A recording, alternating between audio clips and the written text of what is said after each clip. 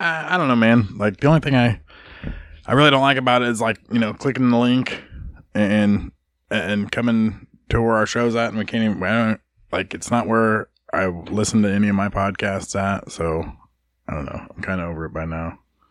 You mean going on Facebook and finding our page every week? Yeah. It just pops up the little window or whatever, and you got to listen to it from there. Well, actually, all messed up. Actually, thanks to our host, Anchor FM, we're available on Apple Podcasts, Google Podcasts, Overcast, Breaker, Castbox, Pocket Cast, Good Pods, Radio Public. We'll soon be on iHeartRadio, Stitcher, and of course, you can find us on Spotify. You both didn't already know that? Jeez, you're idiots. Yeah, we are.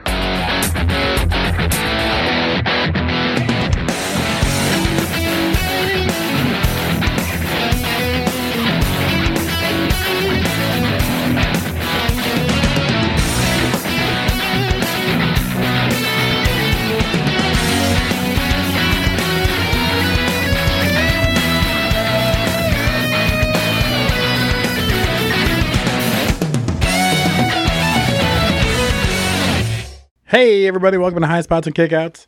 I'm Rich. I'm sitting here with Brent. What's up? And just to let you know, that little motherfucker Clint likes to think he buried me in the desert. Guess where he is? Hopefully you paid those guys more than we paid him, or paid them last time for you. I mean, I was back next week. Let's see what happens to him. Oh. I mean, so I am curious about one thing. Okay. The real Forbidden Door got opened. Oh, during John Cena's 20-year celebration. No, I'm talking about the UFC. McMahon sitting across the street, across the octagon from TK. That was last night, man. Did I say last week? Yeah. Last night was part of last week. Everything up from show to show. That's the week before. Okay. You mean when Tony Khan made fun of Vince for trying to run against Dana White's UFC, whatever? And I mean, I'm pretty sure Money in the Bank did fine. They had a packed arena in Las Vegas. I wonder who's better friends, like Dana White and TK or Dana White and Vince McMahon. I don't know who's got the bigger pocketbook. Well, right now he's got his daddy's pocketbook, so. Well, it'll be his someday if he makes it. Who would you rather sit with? You want to sit with JR or do you want to sit with Steph, Hunter, and Pat? Ooh. That's a tough call. Because I have a feeling JR would be real entertaining, but so would Pat McAfee. It depends, like what. Plus, Pat was selling the shit out of the end of Money in the Bank. It depended on how I felt that day. If I wanted to feel like learning something and sitting under a learning tree, I'd sit next to JR. If pure entertainment value, I'm sitting next to Pat McAfee, and actually, I could do both on that side because Vince McMahon. Just be in the presence of Vince McMahon, I'm going to have to pick JR because I want to see if I can drink with him. Be like, JR drinks like all day. I want to see if I can hang. I want to see if I can hang. But you did notice that they're stupid Nat. They're kind of moving JR around now, and like at Blood and Guts, he only came out and called the Blood and Guts match. Oh, really? And they're talking about Taz moving to Dynamite and replacing JR, and JR going to Rampage and doing that show. Yeah. And then JR is only going to do like main profile events. So like pay-per-views or he's getting the Brock Lesnar schedule of the announcers. Yeah. I'd take it. Yeah, I would too. I kind of thought AEW was a part-time schedule anyway. But at Forbidden Door, you had Excalibur, Taz, and Kevin Kelly for most of the show. Then during the Sting match, Tony Schiavone came out, and he only did it because it's Sting. It's Sting! And then JR came out and did like the actual title matches. Other than that, he's getting old. I think Tony Khan needs to hire Kevin Kelly. Get rid of Excalibur. Oh, I would take. That's sad. That's so fucking sad that you made me think about that. Like, I would take Kevin Kelly in heart. Man, almost sounded bad coming out of my mouth. I choked on it a little bit. They also had They had the dude from ROH. He came out and what are you staring at?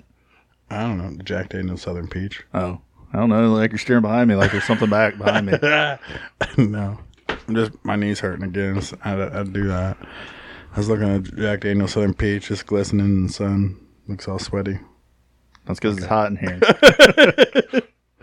We are live from the HQ this week. The HQ's oven. It could be a lot worse, I'm pretty sure. Well, I mean, Clint's stuck in a trunk in the desert, so he's. Oh yeah, it's probably worse. Probably worse there. Speaking of Clint, we don't have him this week. So Hey Clint, is there anything in the room? Oh yeah, fuck. I guess I'll do the rumor roll up this week, huh? The rumor roll up. I guess we'll start with something from Uncle Dave. Apparently, he's commenting on the rape allegation, and neither WWE nor Jerry McDevitt had commented yet. And he's speculating that because the media hasn't picked up the story. So as of right now, it's not going to be harmful to Vince McMahon. Dave, why the fuck is no news news? Like, shit ain't happened yet. Sit down in your fucking basement. Chill the fuck out. Like, wait until the news happens. You don't need to... Dude, if you've seen the way his office looks, I don't think he can get in his basement. Yeah, I've seen him sitting on top of a stack of papers. Let's. I bet there's at least a cat under there somewhere. Maybe a couple cats. John Cena's return excited the WWE locker room, according to wrestler votes. Cena is viewed as the ultimate leader, with his positive presence felt throughout the company when he's around. I mean, have we got that far in our lives? Have I grown up that much that... Well, I mean, they had all the people stand in the hallway when Cena walked into the building, and yeah, I'm sure he shook every one of their fucking hands too, and hugs and fist bumps, and he ignored some of them. And oh, who'd he ignore? I don't remember. That was like 6 days ago. Oh, I've slept since then. A couple times. Yeah. John Moxley was busted open the hard way at Forbidden Door, per Brian Alvarez. Probably because he and Tanahashi collided heads. I don't know how that's a rumor. That happened on fucking TV. Well, at least he didn't get a concussion. Mox mentioned in the post-show interview that he may have gotten a concussion in the main event, but he said he feels fine. Of course he'd say that. He says it in his book all the time. He's like, shit, I don't remember I was concussed, but you know what? I mean, I continued. Kurt Angle told NBC Sports Boston that one of the AEW offers that he turned down was for 10 matches.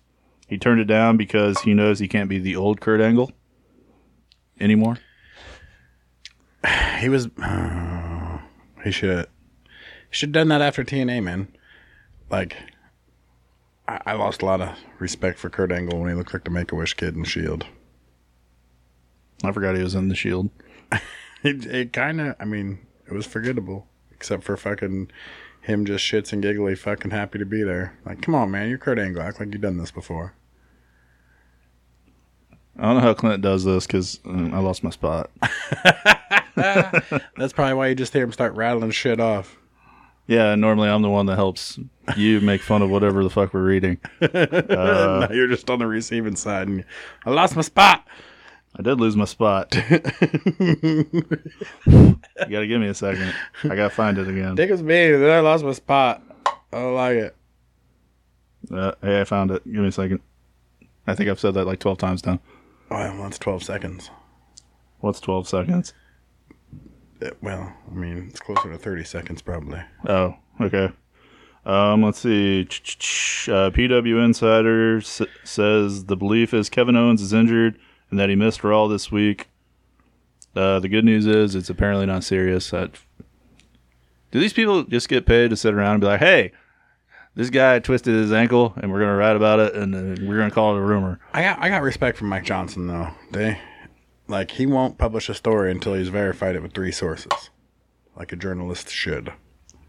It's either something about Sasha Banks and Naomi still being listed on the active roster, and neither has been released at this time. Okay, that's been on the last 5 episodes. Yeah, I know. Who cares? Brian Alvarez said he hasn't heard much on the changes to NXT since Triple H came back and said he's back. Tony Khan claims that Forbidden Doors event garnered over $5 million on pay-per-view. $5 million? Yeah. That's not good. I don't know. I paid $50 for it. Maybe I haven't thought of the WWE numbers and all. So first, that's not good, right? Like, didn't they used to get like fucking $80 million per fucking show and shit? $120 million? Oh my gosh. Why do I got to be the Google machine now? Because I'm going to lose my spot if I don't.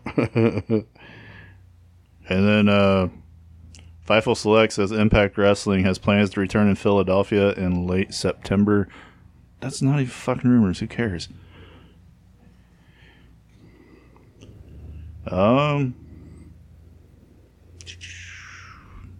Nope. We need Clint back. You should go find the people you had put him in the trunk. Just call him. Be like, Clint, just read your rumor roll up. More crap about Sasha Banks.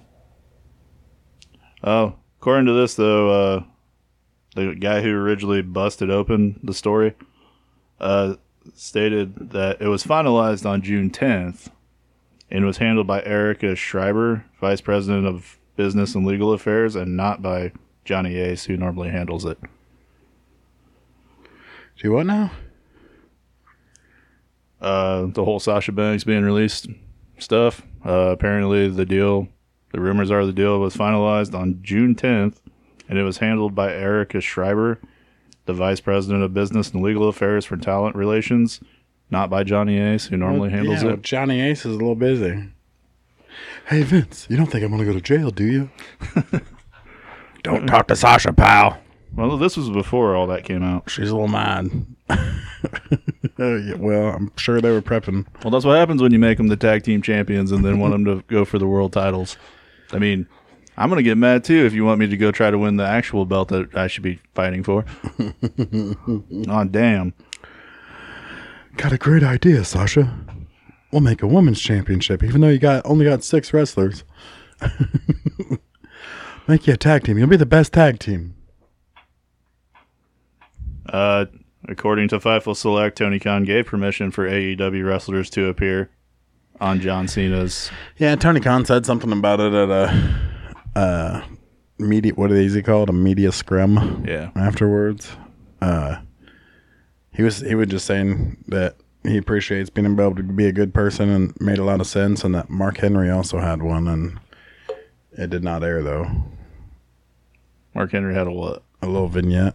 For Raw, they recorded one for... Yeah, what's Jericho, Big Show and Ryan. Daniel Bryan. Yeah, Ryan Danielson. He was Daniel Bryan that night. Oh, I know. He was the Big Show was the Big Show that night. That's weird. I mean, I get it. Continuity and all, but... we'll talk about this later. It has to do with Logan Paul. They believe, Blood and Guts, Santana suffered a knee injury, and according to initial reports, the word is he has multiple tears of the ACL and MCL. Is he the bald one? No. Oh. No, not the one that we saw get a haircut.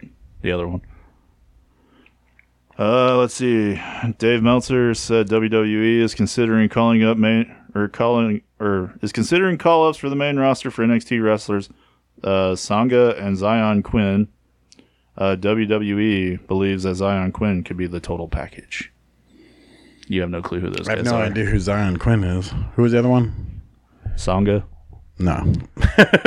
He was the other dude that was with Veer when they showed up with little Malcolm Bivens for that 2-week time period. Yeah. I think he's the total package. No, the other one, Zion Quinn. He's a former rugby player. Yeah, you like him though, right? Not really. Oh. I mean, He could be impressive. He's kind of like Theory. Waiting on it. Yeah. Like, he has that face that you just want to punch in the face. Yeah. So he's one of Vince's guys. That's not important. According to Dave Meltzer, he said AEW's plan is to use Kenny Omega and the Young Bucks as catalysts for the new trios titles whenever Kenny Omega comes back. So they're going to put the fucking belts on all three of them. Yeah. You know what? Honestly, that's kind of where they belong. I'm perfectly fine with that. And then, let's see. Wrestling Observer newsletter indicated that John Cena's next match in WWE, which at one point was rumored to be against Theory later this month at SummerSlam, may be delayed until WrestleMania 39. Which, I mean, you just had Theory win the Money in the Bank contract, so yeah, why you can't have him show up and you can't have Cena show up and lose or beat Theory. So you think Theory will win? Why else would you have Cena show up? Cena doesn't have to prove anything. Yeah, but Cena don't lose though either. The last time he wrestled in a WWE ring, he lost To Bray Wyatt's fucking weirdo to Roman fun. Reigns. Oh, yeah, At SummerSlam. I forgot about that. And then as soon as he lost, the Beast came back. Viking Brock. Viking Brock. Which slowly transferred into Cowboy Brock. Mountain Man Brock. Let's see. According to Fightful 2, there are serious talks right now on WWE calling up Solo Sikoa to join the Bloodline? To be part of the Bloodline. I'm down with that. I want to see what Little Loose can actually do. About the same as Jimmy and Jay. They're good. I mean, yeah, I know. Maybe they'll actually give him a push. Well, I mean, they need somebody to win the Intercontinental title and the US title. You could be the undisputed North American champion. Or wait, you'd have to make up a whole new title. Yeah, I know, because it's US Intercontinental. We can call it the All Atlantic. It's gonna be the mainly Pacific title. The Parkway Pacific. Mm-hmm. We'll talk about that belt later on when we talk about Forbidden Door. The original plan was for the Young Bucks to win the IWGP Tag Team titles at Forbidden Door, according to the Wrestling Observer newsletter. That would set up future matches for the Tag Team champs. But apparently the Young Bucks decided that it would be a better idea for FTR to win, which would eventually set up a winner-takes-all match between them at a future date. Of course they thought that. I mean, that's how they... so they're just trying to make him Kenny Omega. Make them Kenny Omega. With the belt collector bullshit. FTR are the belt collectors right now. I mean, I get it. It's interesting. That's what we've been falling back onto. And FTR can pull it off a hell of a lot better than Kenny Omega can, but... Actually, the real belt collector right now is Taya Valkyrie. She's got the MLW Women's Championship. She's got the AAA Women's Championship. She's the Knockouts Tag Team Champion for Impact, and she just won the XPW Women's Championship. And then, I mean, Matt Cordona's... XPW, that's still around? Yeah. They just had a show. They actually had a picture of her with the belt, and she's all covered in blood. So... Actually, Matt Cordona's the male fucking belt collector right now. I mean, he had to give up the 10 pounds of gold, but he still has his other, 8 titles. I seen that, what's his fuck? That's on the... got the 10 pounds of gold right now. Trevor Murdoch. He missed out on a AEW match. When the hell is Trevor Murdoch supposed to be with AEW? Oh, no, I gotta look it up. He just come out and said it on, Chris Van Vliet or something. That's interesting. Another thing about Santana before his knee injury, the rumors are he's unhappy in AEW, has been taking indie shows that he's been booking himself for months, and his contract is set to expire days before All Out. Doesn't look like he's going to re-sign with the company either. Santana? Yeah. Which, if you notice, him and Ortiz haven't actually been together for a while. They have just been pushing Ortiz. I just kind of figured it's because he's better, but Santana's the better of the two. yeah. During a recent interview with the Wrestling Perspective podcast, reigning NWA World's Heavyweight Champion Trevor Murdoch, below are some highlights, but on not having interest in returning to WWE, Cinderella has found his shoe. When I was a young guy, I was open to all of that. Whoever will pay me the most and push me, NWA treats me right when I'm in the ring. Blah, blah, blah. Where's the AEW shit? Trevor Murdoch on having talks with AEW that fizzled out. There were some discussions with AEW, but I think they kind of fizzled out pretty quick because they were talking about the Forbidden Door and guys getting injured, but I don't think it lasted very long. I'm really not inquiring. I'm focusing on the NWA and being representative of the NWA. Oh, look at this. He's even got a fucking... He's suited up. Yeah, I've seen him in that. Oh, I haven't. I watch NWA every once in a while. I don't pay the $5 a month anymore because my card got compromised that one time, and that was one of the subscriptions I didn't renew. Isn't that awesome when that happens? Like, it's like, oh, I fucking forgot how many subscriptions I had out there for a minute. I did just renew my New Japan Global, and did you? The 999 yen. Just let you know the value of the yen has went down. So it used to be like $9.72. Now it's like $7.94 or something like that. So it'll be interesting. So all the like, are we done with the crossover shit? Are they gonna go back to Japan for a while? No, they just had a match on Rampage. Still New Japan versus AEW. Really? Yeah. There's still a little sliver of the door open. They're peeking through the keyhole. The chain might be there, and they can pop the door open a little bit. Got their face in the crack, like, "Hey, is anybody home?" Nope, don't come in. We're naked. Brett, put your pants on. I don't want to put my pants on. I mean, I'm gonna be like Jack Black in Orange County. What do you want me to do? Get naked and start the revolution? That's all I got for Clint's rumor roll up. Good God, I thought you were never going to shut up, just kind of like Clint usually does. Well, hopefully he's back in a week or two. Maybe he might get out of the desert like Ric Flair, his hero. So we'll go Indie Mud Show report.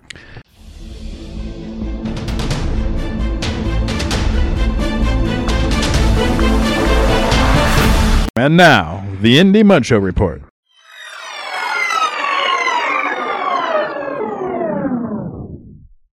I think there's more. Well, I don't know. I mean, I guess I don't know what happened in the Indies this week. It's got to be more interesting than the rumors. Impact had another Impact Plus pay-per-view like a week after they just had Slammiversary. Man, that Slammiversary was good. I know, I enjoyed it. I'm guessing this one probably was not. I didn't watch it. No. I know what happened. Brian Myers officially won the internet title from Rich Swann. That's the fucking orange-headed dude that carried a cane. Orange-headed dude that carried a cane. Matt Cordona's buddy. It's Kurt Hawkins. Yeah, Kurt Hawkins. He had a cane and shit. Okay. He's got red hair, right? It's like orangish. Black. Sure. Orange is black. Orange is... Myers is the new black? Yeah. It'll work.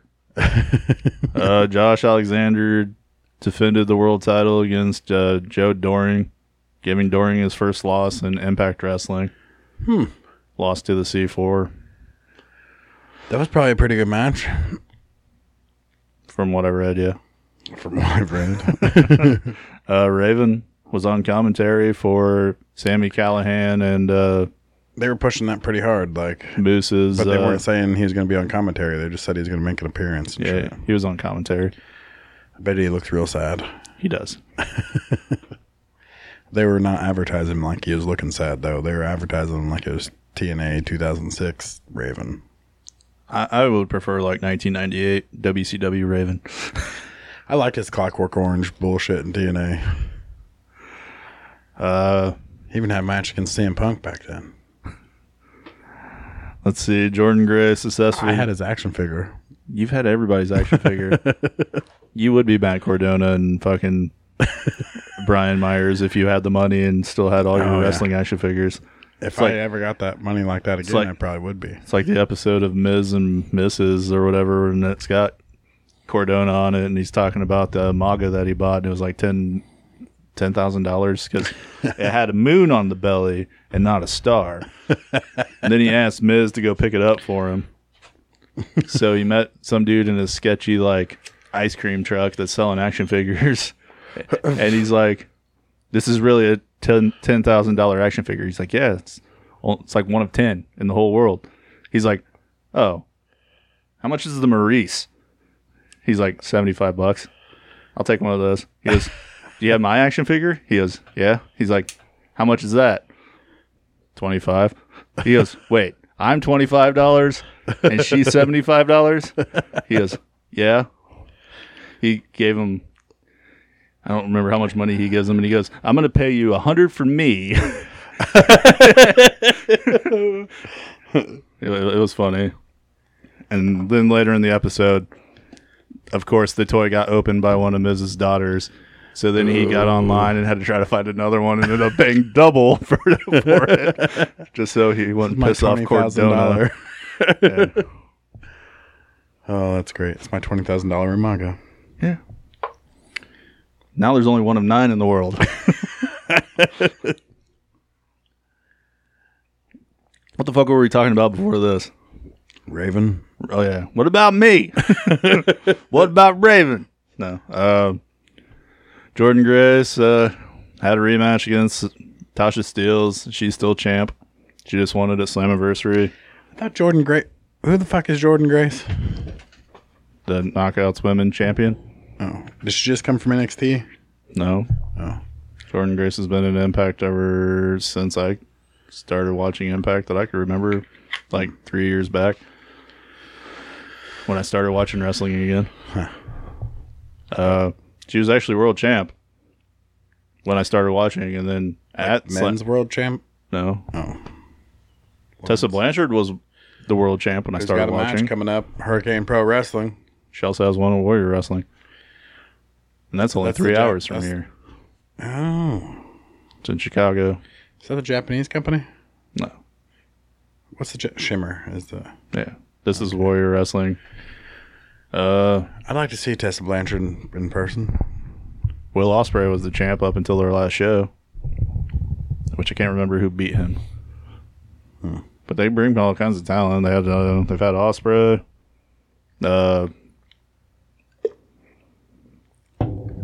I know Brian Cage was their world champ at one point. Trey Miguel was their world champ at one point. I know Warhorse, I think, comes up for their shows, and I know how much you don't like Warhorse, but I like Warhorse. I'd never even seen a Warhorse ever until we went to St. Louis, and you forced me to see him. I didn't force you to see him. You happened to just be there and watch him. I was willing to give Warhorse a chance until I seen him in person. Why? Because they had him get squashed by Tony Nese. I mean, his talent level is that of which he can get squashed by somebody as low as Tony Nese. Yeah. You make me sad. No. He's real tiny though too. I mean, I get it. He's like a little engine that could and shit, but he's like a smaller version of the Ultimate Warrior. Yeah, he actually is. Yeah, I mean, yeah, like he's like me at 12 playing to be Ultimate Warrior in my fucking living room. Well, he never got any bigger, so leave him alone. Maybe he should have picked a different career path then. Yeah, he's making a killing. He's making more money than us on the Indies. You think? Probably. I bet it's close. Well, I mean, he's enjoying life. Yeah, well, he's enjoying life. What? You don't like stocking shelves? No, I tell people to stock shelves. There's a difference. Okay. And then I'm just waiting for the NFL to call me, and then I can go throw a football like Kurt Warner. That's what I used to tell. We were talking about different jobs in the field and everything, and they're like, well, you'd have a true passion at this position. You'd be great for it. I'm like, listen, unless WWE comes starting hiring writers out of gas stations, I ain't never going to be doing what I want to be doing. I want to be the booker, not the writer. Right. Give me the pencil, Vince. You just go sit in the corner. You're going to love it, pal.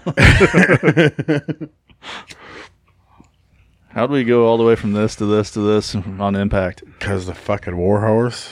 Well, you leave Warhorse out of this, and the name is in all caps. Anyways, It'd have to be in all caps to get somebody to pay attention to him. it is. That's how he gets announced to the ring. And they're like, Warhorse! You heard Justin... Wait, no, actually, Justin Roberts wasn't there that night. It was Dasha. No, it was a timekeeper lady. Yeah, it was Dasha. Backstage interviewer. I think she was taking some weird time cues. I don't know. I prefer her voice to Justin Roberts. No, you preferred her in the ring. Actually, when I started watching Dark, she was the one that did it. I'm like, why can't she do Justin's job?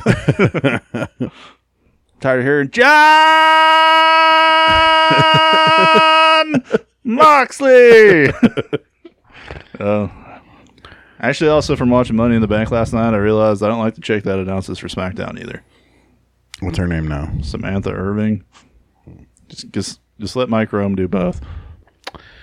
What happened to, I guess she probably left with Bray Wyatt too, huh? Who? The one Bray Wyatt had an affair with his wife when they got married with. She's at home raising their kid. Oh. Well, I mean, Bray is JoJo? now too. Yeah. I prefer the chick from NXT that does the ring announcing over the chick for SmackDown. They've had a lot of fucking no-name announcers in and out. I mean, a lot in general in the history, but like a lot here lately. That is true. We'll just go to NXT because nothing else happened in Impact. I mean, none of the titles changed. Well, okay, one thing happened. America's Most Wanted actually did wrestle. Ew, is Chris Harris still fat? Yes. It was a 5-on-5 tag match. I don't know how you become the Marty Jannetty of a tag team. It was America's Most Wanted, the Good Brothers, and Heath taking on Honor Heath No. was a tag. Oh, never mind. 5. I gotcha. Taking on Honor No More, and they put in Kenny King and took out PCO. PCO's the only interesting one to watch in the group anymore. That is true, but he's leaving Impact. You think AEW's going to give him a run? I don't know. According to him, he's talked to Tony Khan. So I love that he was somebody random I picked out on a fucking Saturday night 4 years ago at 3 o'clock in the morning. I was like, who's this crazy old fuck? watching Ring of Honor. Yeah. And then I've been kind of high on him. It impresses me. I didn't realize he was Pierre Carl Ouellet. And I grew up with that motherfucker. But Yeah, he's one of the Mounties. right. So I don't know. He's interesting. It's interesting. I still haven't watched any bit of it. Not the one that hit Dynamite Kid with a sock of quarters. The other one. The other one. I have yet to actually watch him since that Saturday night 3 years ago on fucking Ring of Honor in the empty arena. All I know is the last time that, I watched him at Slammiversary before then, he was at GCW The World, and he was part of the brass ring ladder match. It was good, wasn't it? He scared the shit out of me for the fact that he went up like a 10-foot ladder and moonsaulted to the fucking floor. And I'm like, you're like 50-something years old and like a giant. You don't do that. I thought he was going to kill himself. Dude, I think Sting been taking a book or play out of his book. Well, Sting had a jump this week too. We can talk about that in a little bit. Of course he did. But yeah, no. Then you had Alex Colon, who actually won the match for GCW or whatever. He had a fucking ladder spot too, and he crashed and burned. Like, He's a young guy. not really. I mean, he's been around the death fucking matches for a long time. Ew, he's one of those guys. Yeah, he tried to go off the top ladder and clear another ladder and crashed into the other ladder and then played it off like he meant to do it. And then climbed the ladder and grabbed the ring and then called John Moxley a motherfucker and challenged him for the championship or whatever and then lost. John Moxley is still GCW World Champion, which I think his next match is coming up soon against Blake Christian. I hope he I hope he comes back. I hope he beats Punk when Punk comes back, and he just comes to the ring with all 3 belts. What other belt does he have? Well, him beat CM Punk for the title, then he'd have the interim title, the title, and GCW title. Call him a belt collector. You really think that Tony Khan had 2 belts made? Yeah, yes, I 100% do. I bet you he's got 6 or 7. I bet he's got at least 4 on his wall at home. Yeah, those are my AEW world titles. Signed. Every time a new champion. Yeah, I guarantee it. He's got a trophy room. He's got multiple trophy rooms. Well, that means he's got 5 AEW championship belts. This one is Moxley's. He signed it twice for me. And then I got this one's Punk's. They're probably all hanging below like this one signed cowboy shit. I almost guarantee he's got a belt collection. Yeah, probably. Like old ECW belts and shit like that we forgot about. Like nobody even thinks of, but it got discarded on this episode or wherever, and he was fucking there when he was 12, and it's like, dude, this thing's got to be at least worth $500,000. I'm getting it. Guarantee he's got 10 or 12 belts like that in 4 or 5 trophy rooms, along with AEW titles. He's probably got an Owen Hart Cup. No, he's probably got an actual real Stampede Championship belt. He's got a Slammy. He's got Owen slamming. Yeah. Talked Martha out of it. Well, like Conrad has fucking a belt collection, and he's bought a couple robes and shit. Like there's a black market fucking wrestling collectible fucking market there. There shouldn't be any reason why he has to buy a fucking robe. His father-in-law's Ric Flair. I think he had robes before like he ever even got into. Be like, hey Rick, can I just have that robe? Like he made that first mortgage money and was like, I'm totally buying a robe. I don't know how it's time to do with a mortgage company and 12 podcasts. Yeah, man, he's not on all 12 of them, but he's on at least 9. Which one are we doing today?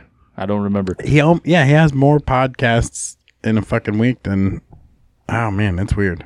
Like AM to PM. Like, yeah, he don't have that kind of time. And they're all 4 hours. Like, motherfuckers, does he just like pick a day and just stay up for 48 hours and podcast all the way through, get him out of the dope way? And you know he's not actually sitting in the same room as the people that he's podcasting with. He's listening to it through a headset. He's just talking to himself.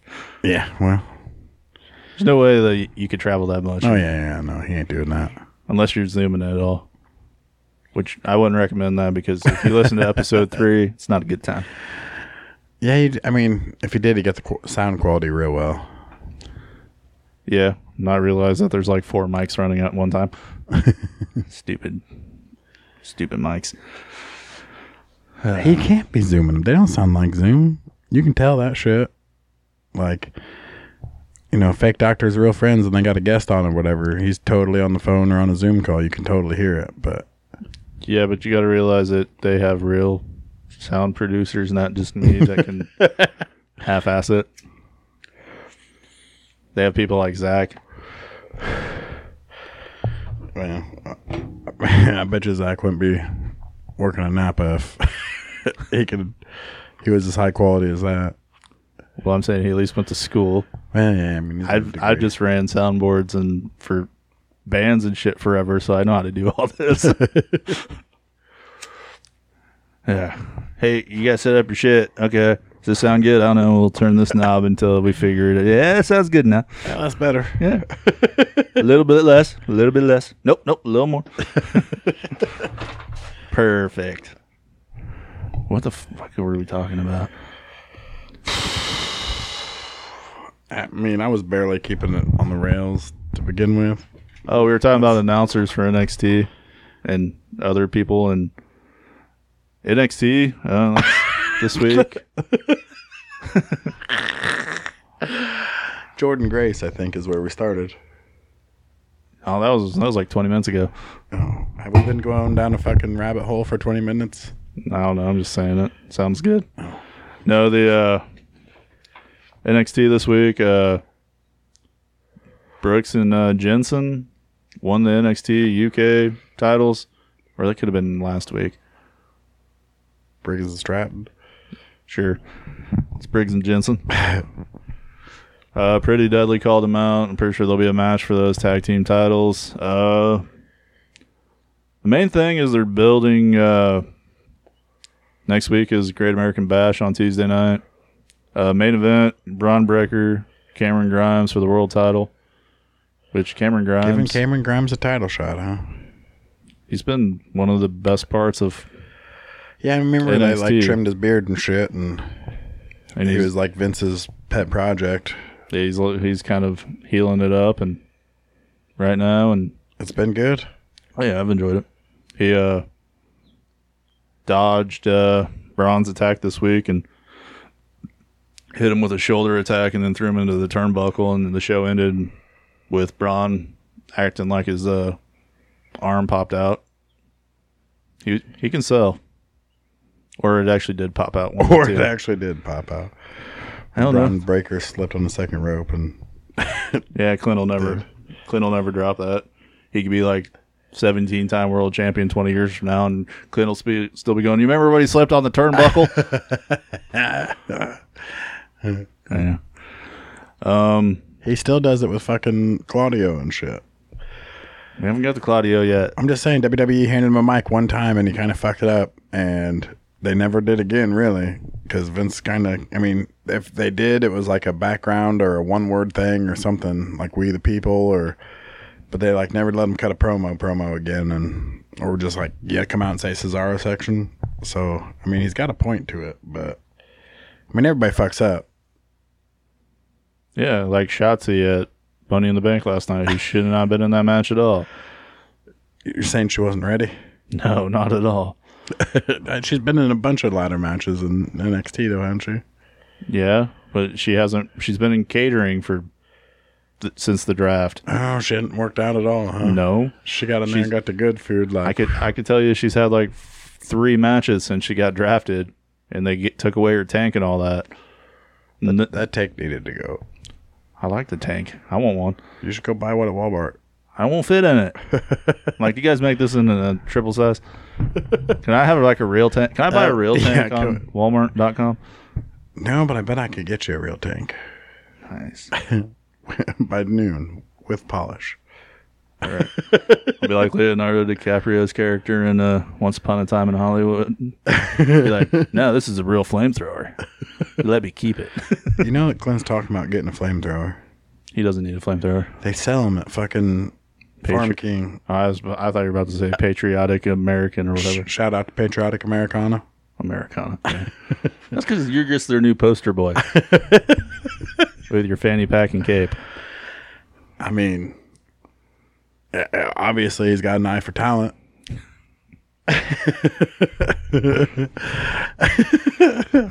No, but Clint's getting a real flamethrower. And Chris, you ever met his brother Chris?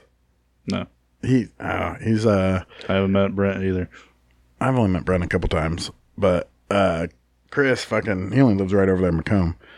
He's been on the Rad Nerd Dad before, but yeah, I think Clint's tried to talk him into coming and being on this one. Yeah, don't think he says he's not knowledgeable enough about wrestling because he don't watch it no more. And I'm like, you don't have, dude, but you know the good shit. Like, he could probably shut me up. To be honest with you, the bad part is it's like, hey, you remember that they did this storyline 20 years ago? Yeah, well, now they're doing it now. They just have these two people doing it. Yeah, wash, rinse, repeat. Yep. But anyway, he's talking to his brother to go at halves on this flamethrower from Farm King. He's like, oh, dude, I'll totally go halves with you. And Clint's like, yeah, but we got to keep it at my house, though. And Chris is like, what the fuck do you mean? Like, we have to keep it at your house. And he's like, well, see, you kind of live in the city, and I kind of live in the country. So it just makes more sense that it stays in my house. But neither one of them live in the country, nor should have a flamethrower. I was going to say, yeah, neither one should have a flamethrower. I don't see that ending well. I'm pretty positive it's going to happen, though. I mean, it'll make him happy. I mean, I would shoot it. I don't know if I'd be around Clint while he was shooting it. Yeah, well, he's got to make it back from the desert first. Maybe that's how he gets back. Because he bought a flamethrower? Yeah, fuck yeah. You don't know what's out there in the fucking desert. Gets cold at nighttime. All right, well, Katana Chance and Casey Catanzaro had a match against Roxanne Perez and Cora Jade. Winner goes to Great American Bash for a tag team title shot. It's Cora Jade and Roxanne Perez who won the match. So they're going up against Gigi Dolan and JC Jane. Toxic Attraction. I like Gigi Dolan. Yes, I know. I know you do. I might actually watch NXT 2.0 now that they've... I don't want to say the word figured it out, but like it was kind of choppy at first. I've watched it every week. I know you have. Except for one, or actually there was 1 week where I didn't watch it. That's because guys streaming Stranger Things Season 4. Oh, well. Concessions have to be made. It was, and then I was going to be like, oh, I'm going to watch this Wednesday morning, and then I didn't. I bet you didn't miss much. I bet you picked up right where you left off. Yes, I did. Previously on NXT. Oh, wait, the same thing happened last week. I feel like that's all at WWE though. Like I haven't watched Raw and I couldn't even fucking tell you. Monday night. Yeah, no. You were watching it because come on, here's your boy John Cena. No. Do. If he beats Ric Flair's record, I'm gonna be pissed. He doesn't need to beat Ric Flair's record. No, he doesn't. Randy Orton needs to beat Ric Flair's record. It'd make more sense. Randy Orton's been there the whole time. He don't go away. And he is buddies with Ric Flair. Yeah, well, yeah. I mean, I guess John Cena and Ric Flair's probably buddies too, but they weren't in the same group together. Yeah, like they're storyline buddies. I don't have anything else for the rumor from Indy. Roll up Indy Mud Show reports. the Indy roll up report. The Brent talking because Clint's not here this week. So, all right, I like your Clint impression. We'll be back right after this, and we'll talk about Forbidden Door, Money in the Bank, Blood and Guts. So it actually happened in wrestling this week. We also got a top 10. So nice. We'll be right back. I don't know, man. Like the only thing I really don't like about it is like, you know, clicking the link and coming to where our show's at, and we can't even. It's not where I listen to any of my podcasts at. So I don't know. I'm kind of over it by now. You mean going on Facebook and finding our page every week? Yeah. It just pops up the little window or whatever, and you got to listen to it from there. Well, Volume's all messed up. Actually, thanks to our host, Anchor FM, we're available on Apple Podcasts, Google Podcasts, Overcast, Breaker, Castbox, Pocket Cast, Good Pods, Radio Public. We'll soon be on iHeartRadio, Stitcher, and of course, you can find us on Spotify. You both didn't already know that? Jeez, you're idiots.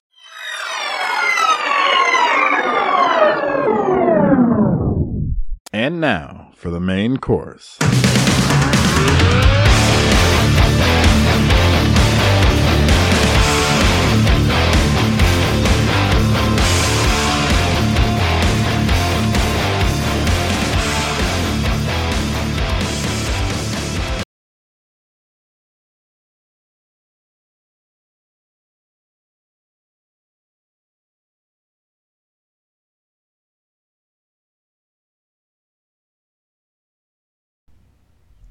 Hey everybody, welcome back.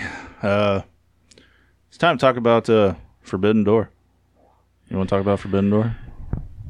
I thought we already talked about Big Show and Daniel Bryan and Chris Jericho. I mean, that was the real Forbidden Door. Oh, there's a pay-per-view too? Yeah. When AEW wrestlers are on WWE, yeah, I would say that would be Forbidden Door. They weren't wrestling, they were just talking about John Cena, because, I mean... If you did take every one of them out of the fucking equation, there'd be nothing to talk about John Cena's career. Yeah, it'd be videos of Triple H and... Randy Orton, yeah.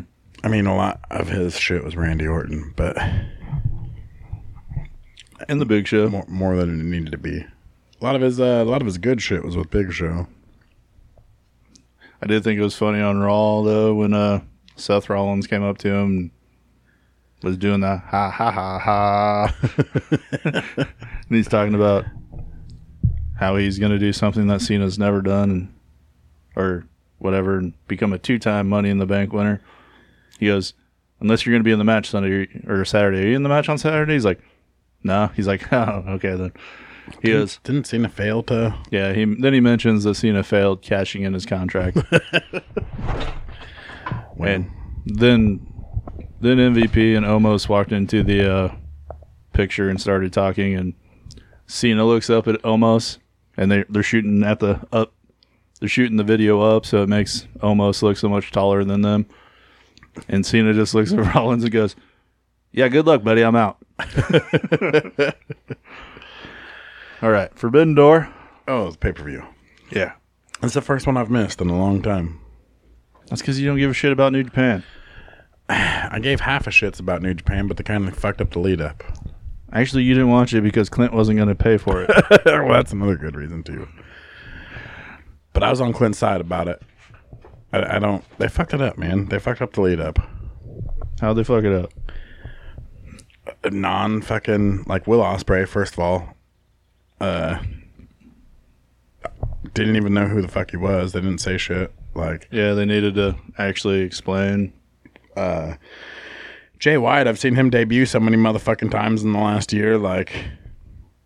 I mean, he's going to have to do something better than a fucking Forbidden Door, New Japan, fucking AEW crossover. He is the Forbidden Door. I mean, yeah, I guess if that's what you wanted to call him coming to Impact, him coming to AEW 3 times. He's the catalyst, remember? If he wouldn't have beat Kenny Omega wouldn't have ran to America with his tail tucked between his legs and created AEW. Just ask him. Jeff Cobb's fucking... whatever the fuck that cutter shit was supposed to be. Still think that was Ocon screwing up. I don't know. Either way, it looked bad. It looked real bad. Like Trent Beretta put himself through a table. Then the first part was so bad that it didn't. That I didn't even see the fucking himself putting himself through a table. You know, with the production company you have at AEW, it wouldn't have hurt to make weekly videos of like promos for New Japan guys, just so you kind of knew who they were and what they did. And yeah, something. Did they show it at the pay-per-view at all? Or no, not really. It's like, hey, they're here, they're wrestling. Yeah, I don't think AEW deserves to have $40 pay-per-views anymore, and the whole pay-per-view model is kind of out of fucking date. It's $50. That's fucking nuts. I never bought WWE's either when they were that much. It's $49.99. I might have like split it 5 ways and like went to Zach's house and his mom bought it and we all gave her $10.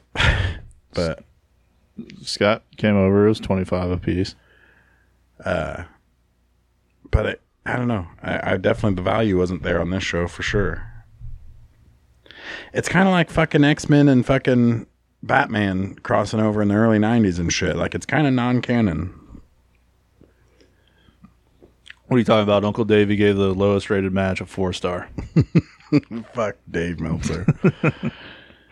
I enjoyed it. When we can go over it, I'll tell you why I hated it, even though I didn't watch it. I just got the bullet points. Okay. All right. Actually, it started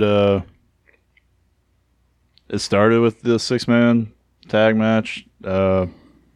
Chris Jericho, Minoru Suzuki, and Sammy Guevara, and they took on Eddie Kingston, Wheeler Yuta, and Shada Amana.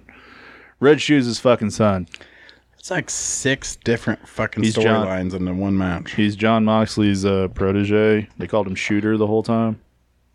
Like when Moxley went over to Japan, he like thought a lot of this kid. Oh, took him under his wing and shit, huh? Yeah. Have you ever heard of him before this pay-per-view? I've heard the name. Never actually seen him wrestle. He looked good. I mean, he's going to be one of their stars like 5 or 6 years from now once he's a lot better. And Tanahashi and Okada are both coming to the ring in wheelchairs. I mean, Suzuki might be gone by that point, too. And he's going to have a heart attack, one of them fucking no-selling chops he does. That's a big part of that match was him and Eddie Kingston just standing there slapping the shit out of each other. Sure it was. Just like it was a big part of him and Samoa Joe's. And he fucking no-selled the machine gun chops. Like Eddie Kingston started it and Suzuki just like looked at him like, what the fuck are you doing? And then just punches him right in the face. And then Kingston went down. Did they let fucking Suzuki Minoru's music play? Yeah. Good. Yeah, you got to sing Judas, and then you got to do the his chant, which is in Japanese, and I can't remember what it is right now. And then you had the Blackpool Combat Club come out and Eddie Kingston, and it was a good match. Actually, the person that looked the best in it was Wheeler Yuta. And that's a lot coming from me because I'm the one that's like, all he did was fucking bleed in the Moxley match. I've been impressed with Wheeler Yuta. I've liked Wheeler Yuta, but like the match that got him into the Blackpool Combat Club, I'm like, he didn't do fucking shit in it besides get his ass kicked by Moxley. And he got cut way too much and then was squirting. It's way better than the best friends bullshit he was doing. He's still wrestling the same, just with more intensity. Less flips. But he can still flip if he has to.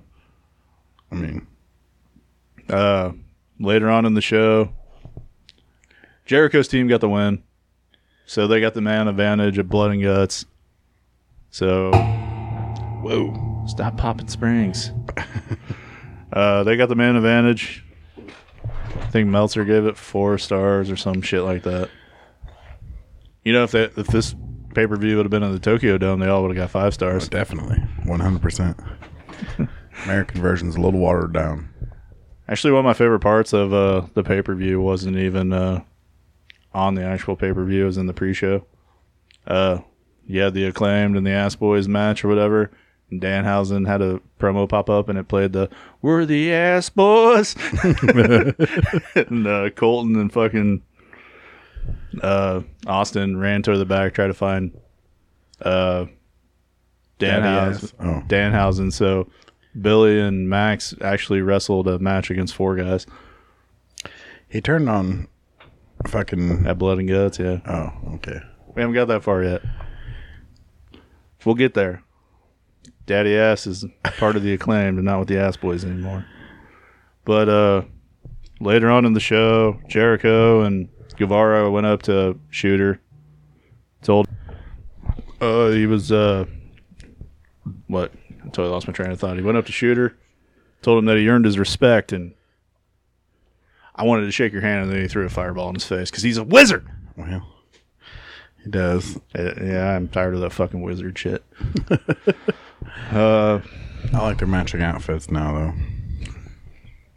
Why? So they look like fucking Backstreet Boys? Kinda. They do, don't they? They did. They kind of like actually look like they're all Britney Spears from the... Is it not Toxic? Is it Toxic? Big red jumpsuit, like a third single. No, that would have been from her first. Oops, album. I did it again. Yeah. Her first album. That's what they look like. I fucking love that you know which album it was on. It's Britney Spears. What else happened at this pay-per-view? FTR, Roppongi Vice, and the United Empire had a winner-takes-all match for the ROH and the IWGP World Tag Team titles. FTR is now a 3-time champ. Belt collectors. They have the IWGP World Tag Team Championships, the Ring of Honor Tag Team Championships, and the AAA Tag Team Championships right now. But they still don't have a belt that fucking means jack shit. They added the New Japan Tag Team titles to their resume. So they've literally held every Tag Team Championship in that's available currently. WWE, AEW, New Japan, AAA, Ring of Honor, NXT. Well, I was counting that as WWE. Now they've got to go to Impact and win those. I thought they've had the Impact Championship. Mm-mm. Then they need to bring back the WCW title so they can just win those bitches too. And the ECWs. We'll make it the WCW/ECW Tag Team Championships. Then while they're at it, they can just bring back the NWA Tag Team. Actually, they need to go after. They have the NWA. Yeah, they do have the NWA. Who's the NWA Tag Team Champions? The Commonwealth Connection, Davey Boy Smith, and was it PD something. Doug Williams, Petey Williams. Oh, Doug Williams. Doug Williams. I wanted to put him and Petey Williams together. Just have him be the Williamses. Yeah. Little Petey Pump. Dax Hardwood separated his shoulder in the match. Actually left the match for a while and came back out. Wheeler was wrestling the match solo. They hit the big rig to win the match. Roppongi Vice looked real good. What you mean? It's Trent Beretta and Rocky Romero. What are you dinging over there for? Clint's fucking texted me. About what? That's the edge of that video. Well, then why aren't you at the podcast, dickhead? You can text. Yeah. We haven't got that far yet.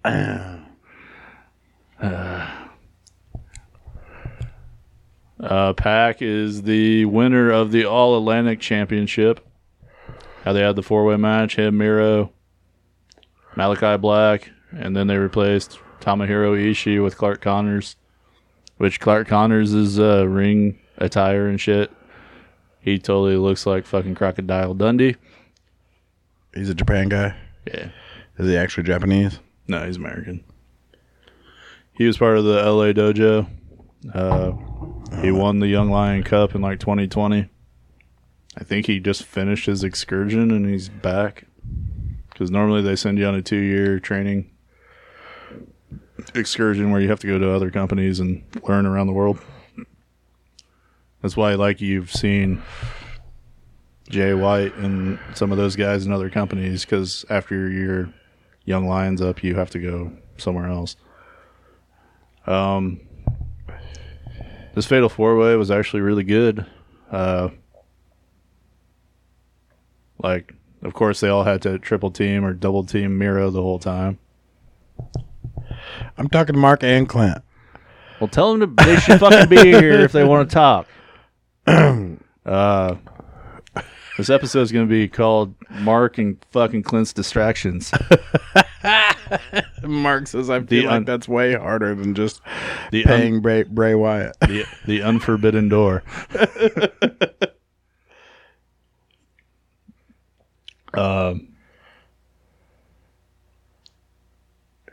Fucking Miro. I lost my whole train of thought. Miro put Pac in the game over.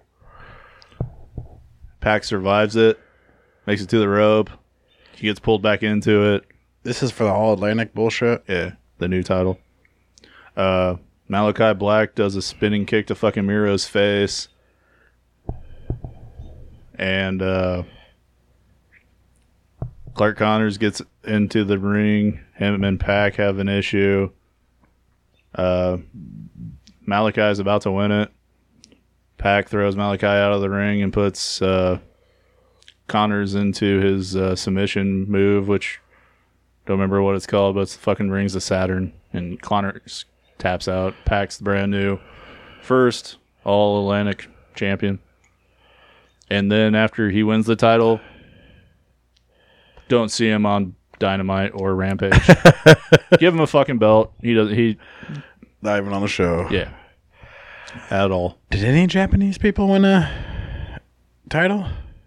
No. I bet you this Forbidden Door ain't staying open much longer with that shit. The only title change was FTR took New Japan's tag team titles. Yeah, so IGPW got to keep their own heavyweight title then. Because of injuries, yeah.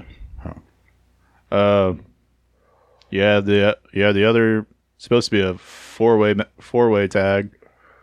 Supposed to be Bullet Club taking on Sting, Darby, and then two members of Los Ingobernables, Japan. Shingo Takagi and Hiromu Tanahashi. Which Tanahashi-san. He wasn't available. He apparently had a fever when he was trying to get through customs and got turned back. Huh. So it ended up being a 6-man tag. Hikuleo didn't wrestle, so it was El Phantasmo and the Young Bucks taking on Sting, Darby, and Shingo. That's lame. Way under-delivered. I don't know. Sting's music hit. and he didn't come out, and everybody's like, "Where's Sting?" And then it went to the rafters. He didn't drop, did he? No, but the fucking light You hit were up. waiting for him, though. Oh, I was like, "Oh, is he coming down?" About to jump up and be a little Stinger again. But no, he's up in the rafters, and then the lights went off again, and then Sting dove onto the Young Bucks and El Phantasmo off of the ring entrance. It was a dummy up in the rafters. Okay. And he did an old man dive Could you onto. tell it was a dummy? No, not at all. They didn't shoot it from close up. Oh.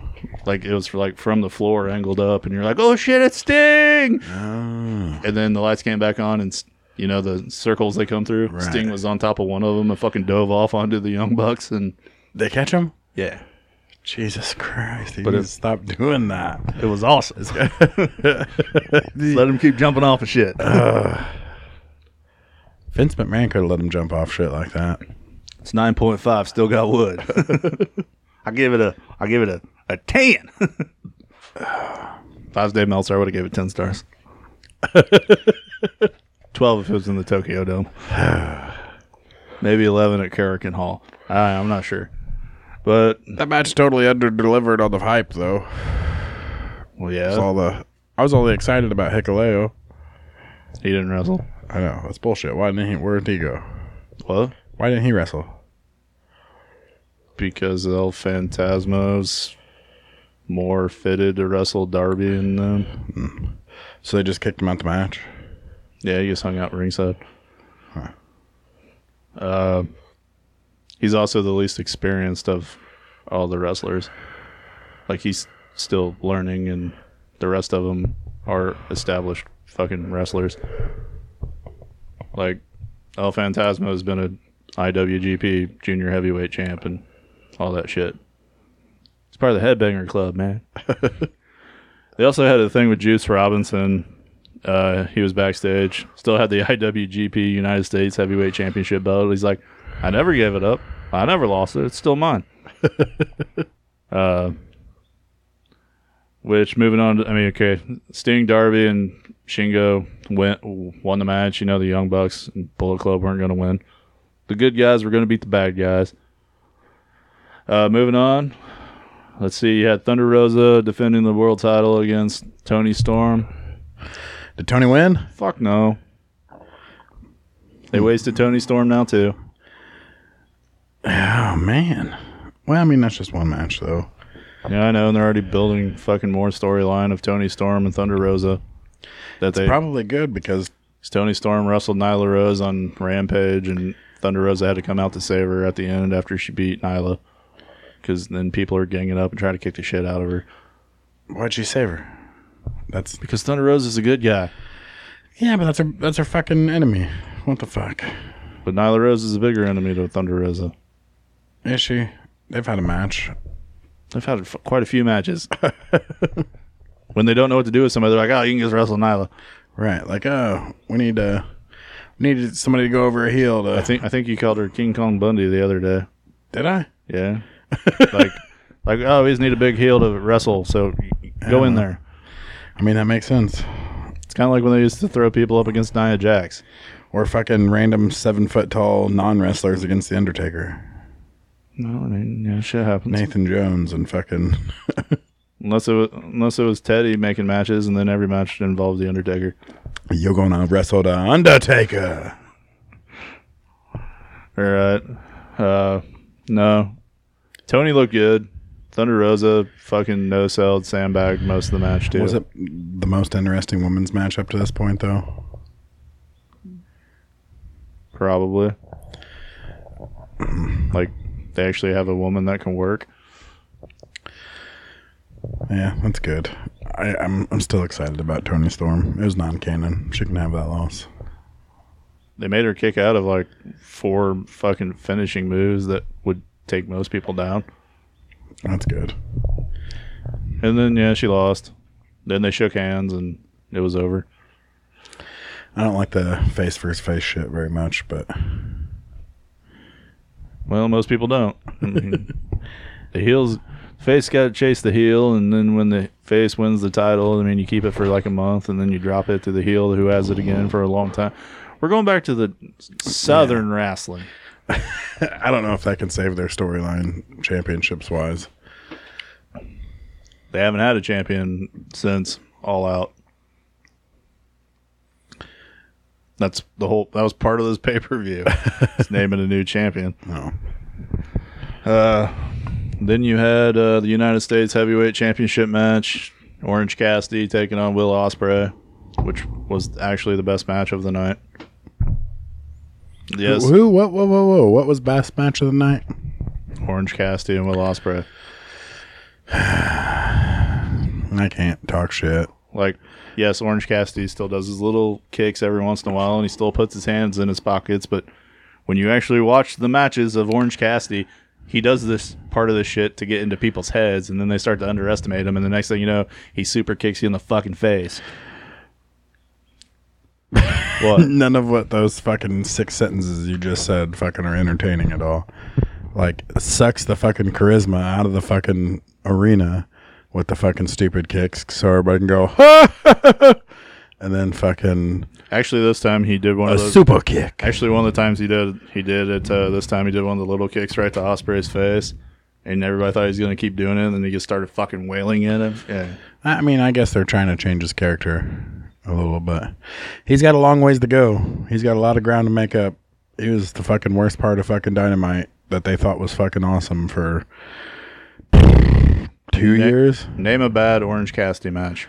All of them. They all have that charisma-sucking fucking comedy shtick in it. None of them are serious. They're like watching Santina Marella. Santina Marella could fucking go in the ring too, but you didn't give a shit. You wanted to see him do the fucking Cobra. You actually give a shit about Orange Cassidy, though. No, you don't. You're just waiting for him to fucking do the kicks so you can be like, ha, he did the kicks. I'm not. I'm ready for him to actually like win a belt. Oh, Superman punch and super kick. Super kick don't even fucking mean nothing in AEW. That's true, because way too many throw them, and it's yeah. Unless it's the Young Bucks. He does a lighter version of actually Roman Reigns'. Somebody just lost to a super kick recently on wrestling, and I can't remember who it was. Like person got just straight up lit up with the super kick, and 1, 2, 3, and it was over. Just one? Yeah. The whole match? Yeah.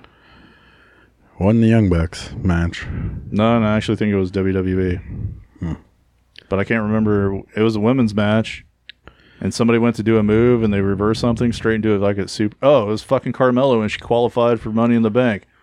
Like, she just straight up blasted Liv Morgan with a straight up super kick, and it was done. She could bring back the super kick to fucking meaning something, dude. Her legs are fucking 10 foot tall. You'd feel a kick from her. It'd lift you up out of your shoes. Well, probably not me. But, I mean, she got to get her leg way up there. But no, Orange Cassidy and Will Ospreay was a great fucking match. I believe you. I believe that Will Ospreay could get a good match out of Orange Cassidy. Which Orange hit him with the Superman punch, the beach break. There was a lot of false finishes, and it took the elbow move that fucking Ospreay does, which I can't remember what it's called right now. It's like the hidden blade or something like that. That move's a shit. And then he hit him with his Stormbreaker. And then, finally, Orange Cassidy didn't kick out. And Will Ospreay got the win? Yeah, and it was a good 20, 25-minute match. So I'll have to go back and watch it. I enjoyed it. But I also thought his match with Ethan Page on Dynamite was good, too. So you would be pissed because you tried to do the Outsider's Edge, and the way that Orange Cassidy fucking reversed the move was to put his hands in his pocket and slid down his back. But the rest of the match was good. But he also did spit orange juice. He hits the ropes real good. He spit orange juice in the face of Dan Lambert, too. Ooh, was it like orange mist or was it just orange juice? It was orange juice, which Dan Lambert brought to the ring. He wants to freshly squeeze him. Yeah. Which then, Sunday night, he came out to Where Is My Mind by the Pixies.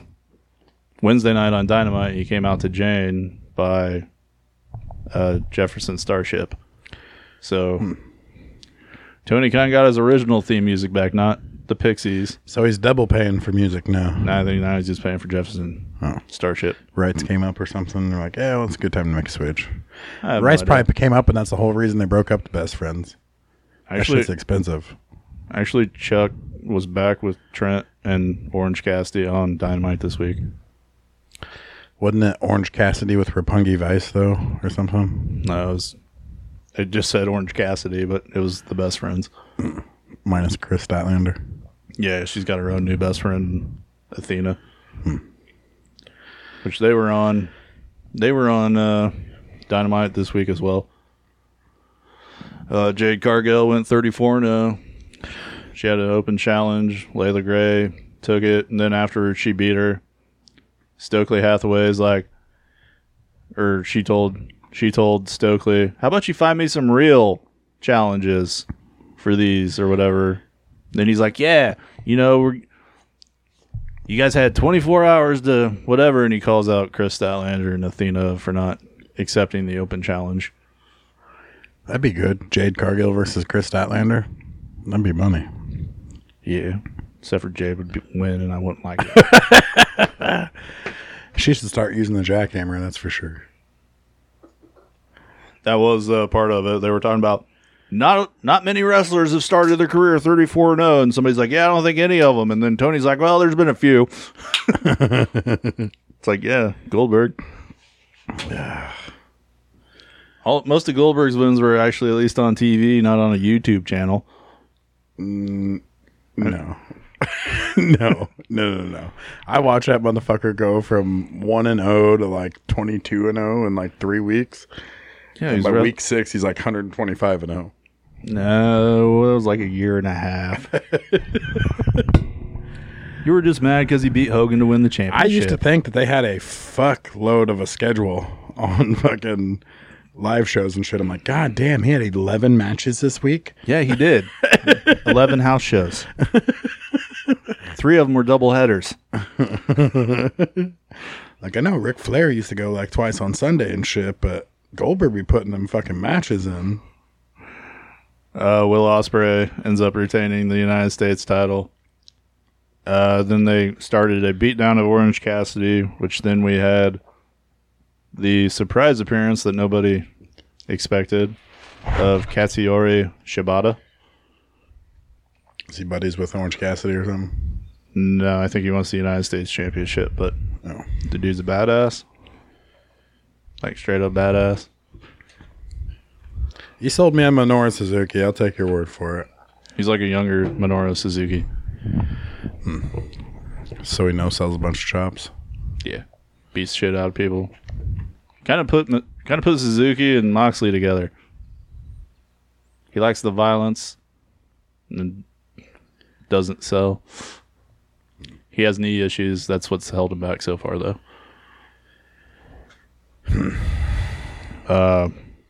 Then you have the Fatal 4-Way for the IWGP World Title. The Rainmaker, Kazuchika Okada, Hangman Adam Page, Adam Cole, and the current champ, Jay White.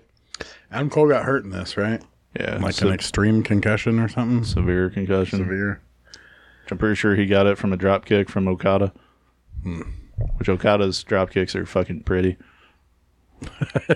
They are, dude. He gets a good 4 foot off the ground or right in your face. He's old too, right?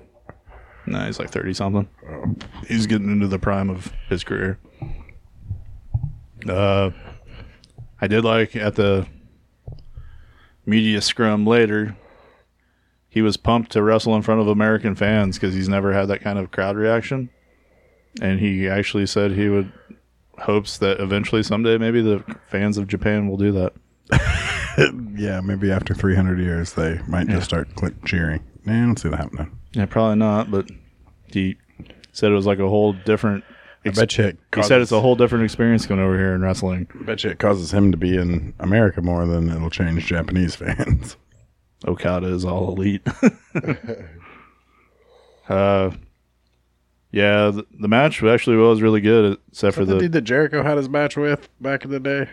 Yeah, I thought so. I watched that match. The Painmaker versus the Rainmaker. Yeah.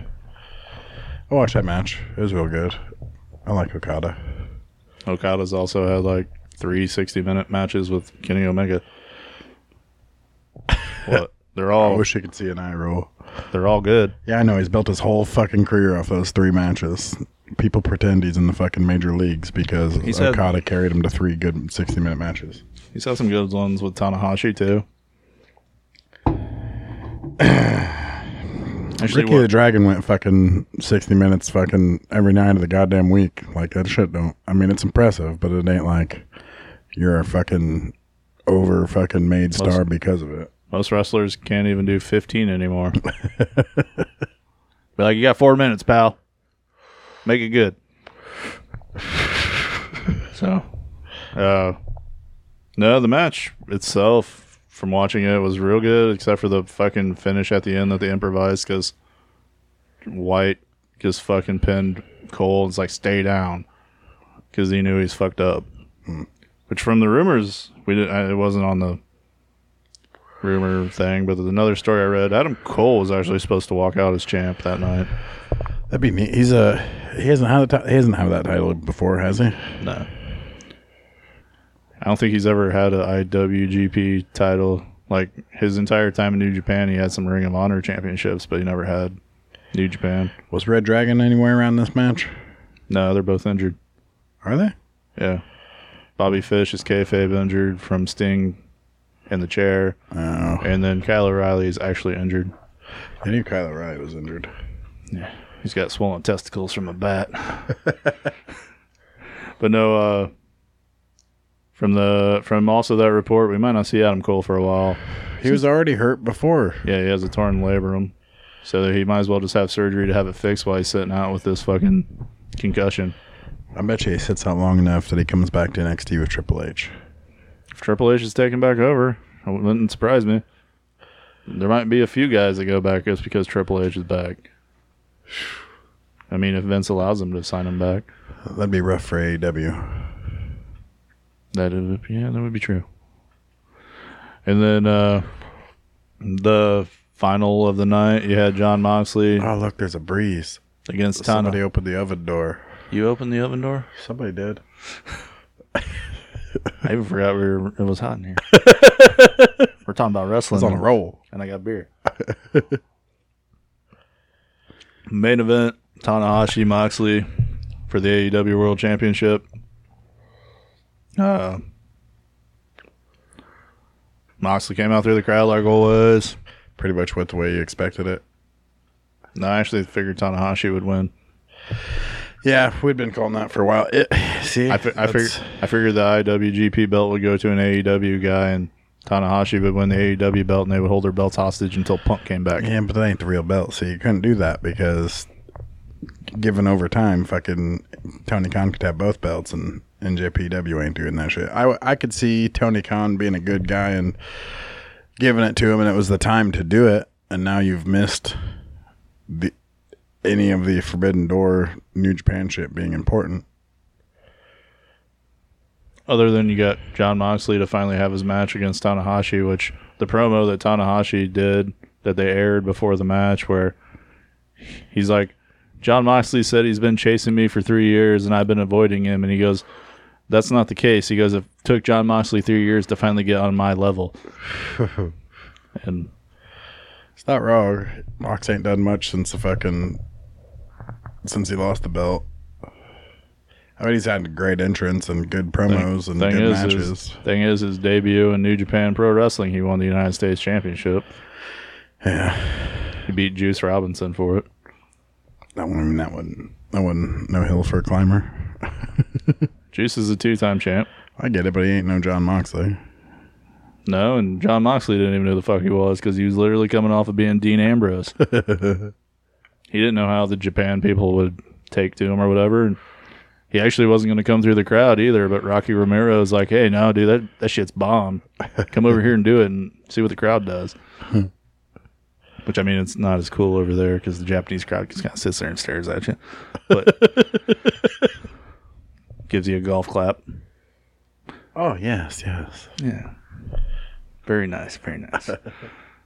No, Actually, Rocky Romero's the in-between between Moxley and New Japan whenever he was trying to figure out all that stuff.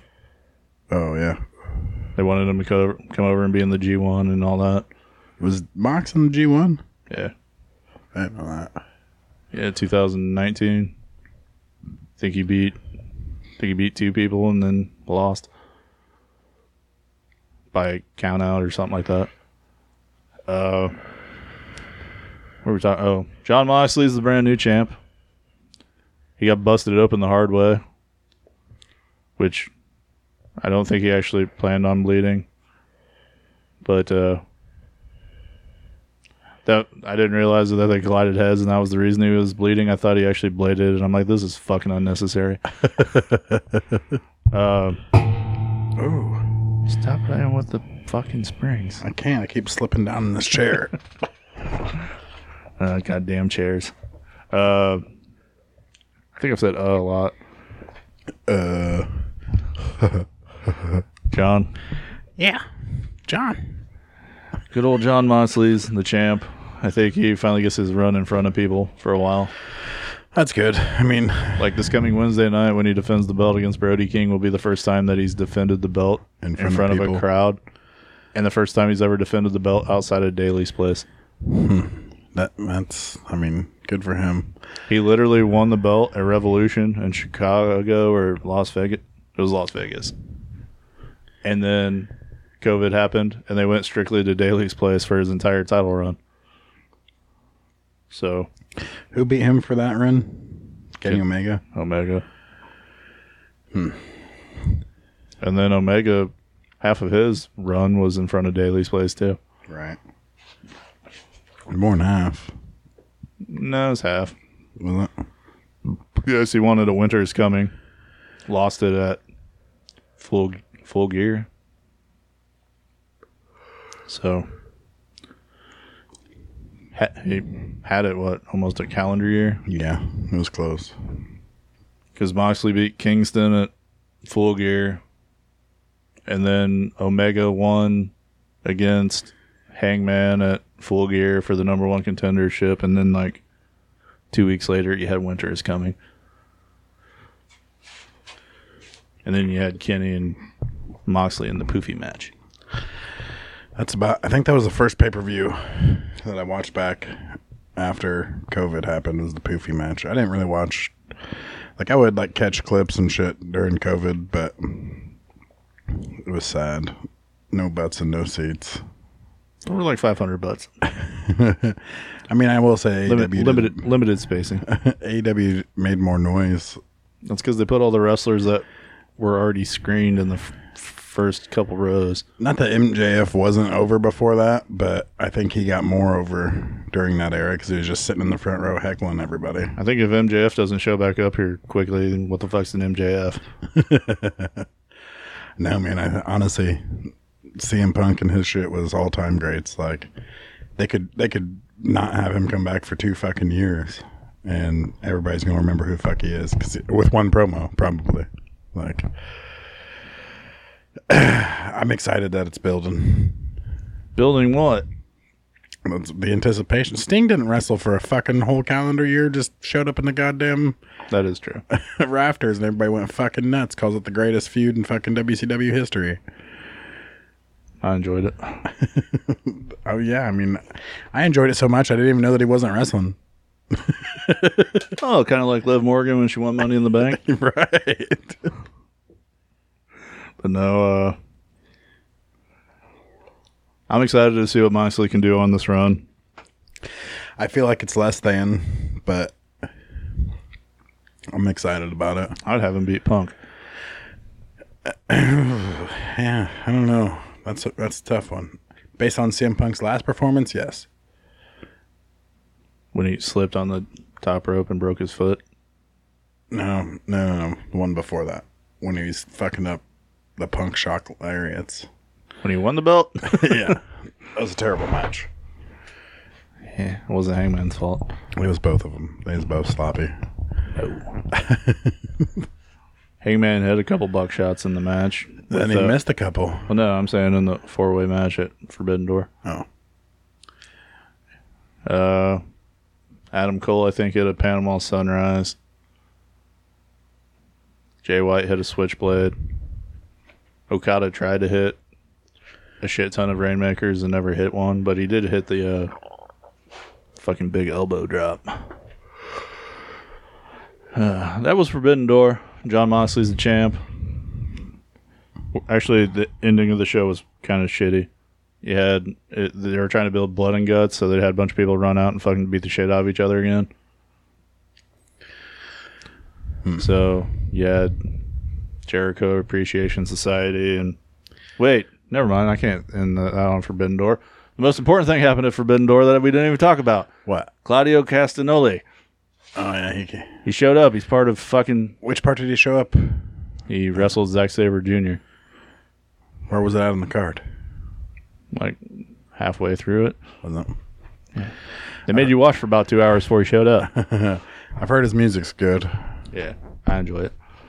He had a good match with Zack Sabre Jr. I fucking hate that guy. His hair's grown out a little bit more than Cesaro's. Yeah, he's not completely slicked, bald. Yeah. He's got some fuzz. He's a little more rugged. He definitely fits the group with the uppercuts and the technician wrestling, and he's an intense wrestler. He fucking Zack Sabre Jr. put him in the triangle and then went to the ropes or whatever, and they both tumbled out of the ring, and he still held on to the triangle. So Cesaro picked him up and then carried him up the stairs and back into the ring and then powerbombed him. Jesus. Yeah. The whole time I'm sitting here going, man, don't tear your bicep or tricep or whatever right now when you first show up, and then you're going to be gone for 6 months. So another debut in all debut wrestling. Yeah, but it was a good one.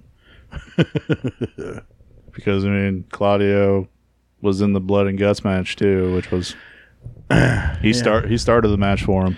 That whole match was about Claudio, really.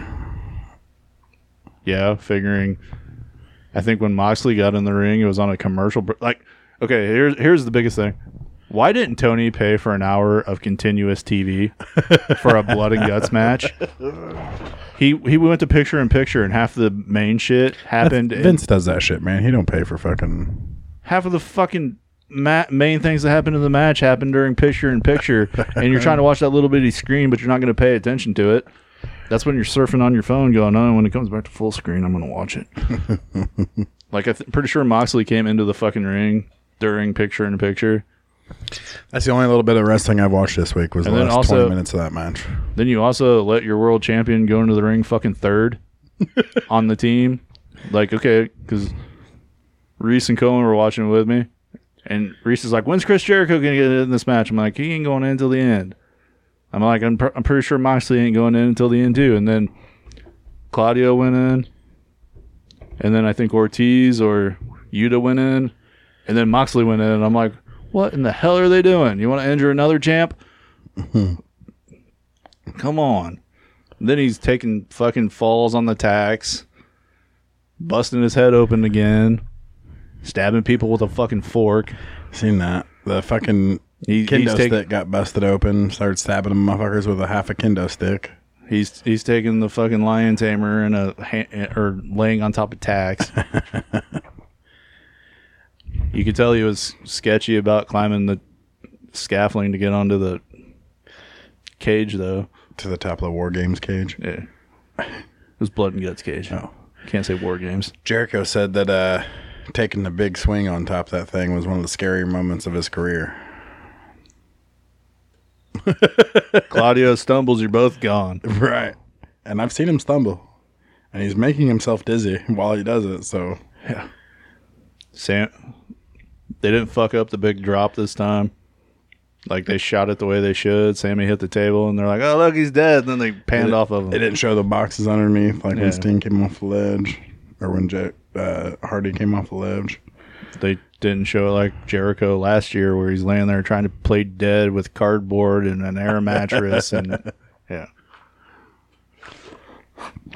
Took the Mankind bump better than fucking Shane McMahon, that's for sure. Claudio got the win for the team. Made Matt Menard tap out with the clover leaf on top of the cage. As Kingston was also doing his chicken wing Is that a submission. cloverleaf? Yeah. Oh, that was a sharpshooter. No, it was the Texas cloverleaf. Santana got hurt in the match. Like, he literally got in the ring, did like one backbreaker. Then you see his knee buckle, and then he laid on the apron for the rest of the Is match. Santana the bald one? No, that's Ortiz. That's Tito. Tito. He's the one that's pissed off about life. Yeah. He's going to be the one that's leaving. You had, what else happened in that match? I mean, Daniel Garcia fucking bled everywhere. The 2.0 guys bled everywhere. Yeah, I didn't hardly see any of them. I mean, I only watched the last 20 minutes, but everybody's bleeding by that point. Well, that's because pretty sure Moxley stabbed one of them with a fork. He pile drove one of them on the top of broken glass. Pile drove another one on top of tacks. Like, you three are in the match to take an ass beating. That's all we need you for. I was waiting for a pizza cutter. They didn't really use Jake Hager the way they probably should have against Claudio. They were the two big men. They were former tag team partners. Yeah, I know. And they didn't even have anything to do with that either. They didn't like make a reference or any of that crap. Like, I mean, I wouldn't reference that shit. well, no, either. we're kind of. It's like, well, these two at least know each other very well. Right. They didn't do most of that. You had Regal on commentary the whole time, which was good. That's what I'm saying, man in the mask. Yeah. You had JR come out for it. Fail Factory. Oh, Marathon. you're a fail factory marathon. Then since they had the two rings put together, and of course they did Dynamite, and then they went into Rampage. How's that work? Did Rampage have two cages the whole fucking... They just took the ring, but they just took the cage back up, and they had it set up to where the cage came down. Then they picked it back up, and they just wrestled the whole show with two rings. Which they did a battle royal, 20-man. Winner is the new number one contender to Jon Moxley. Let's see. Brody King was in it. Darby, Hangman.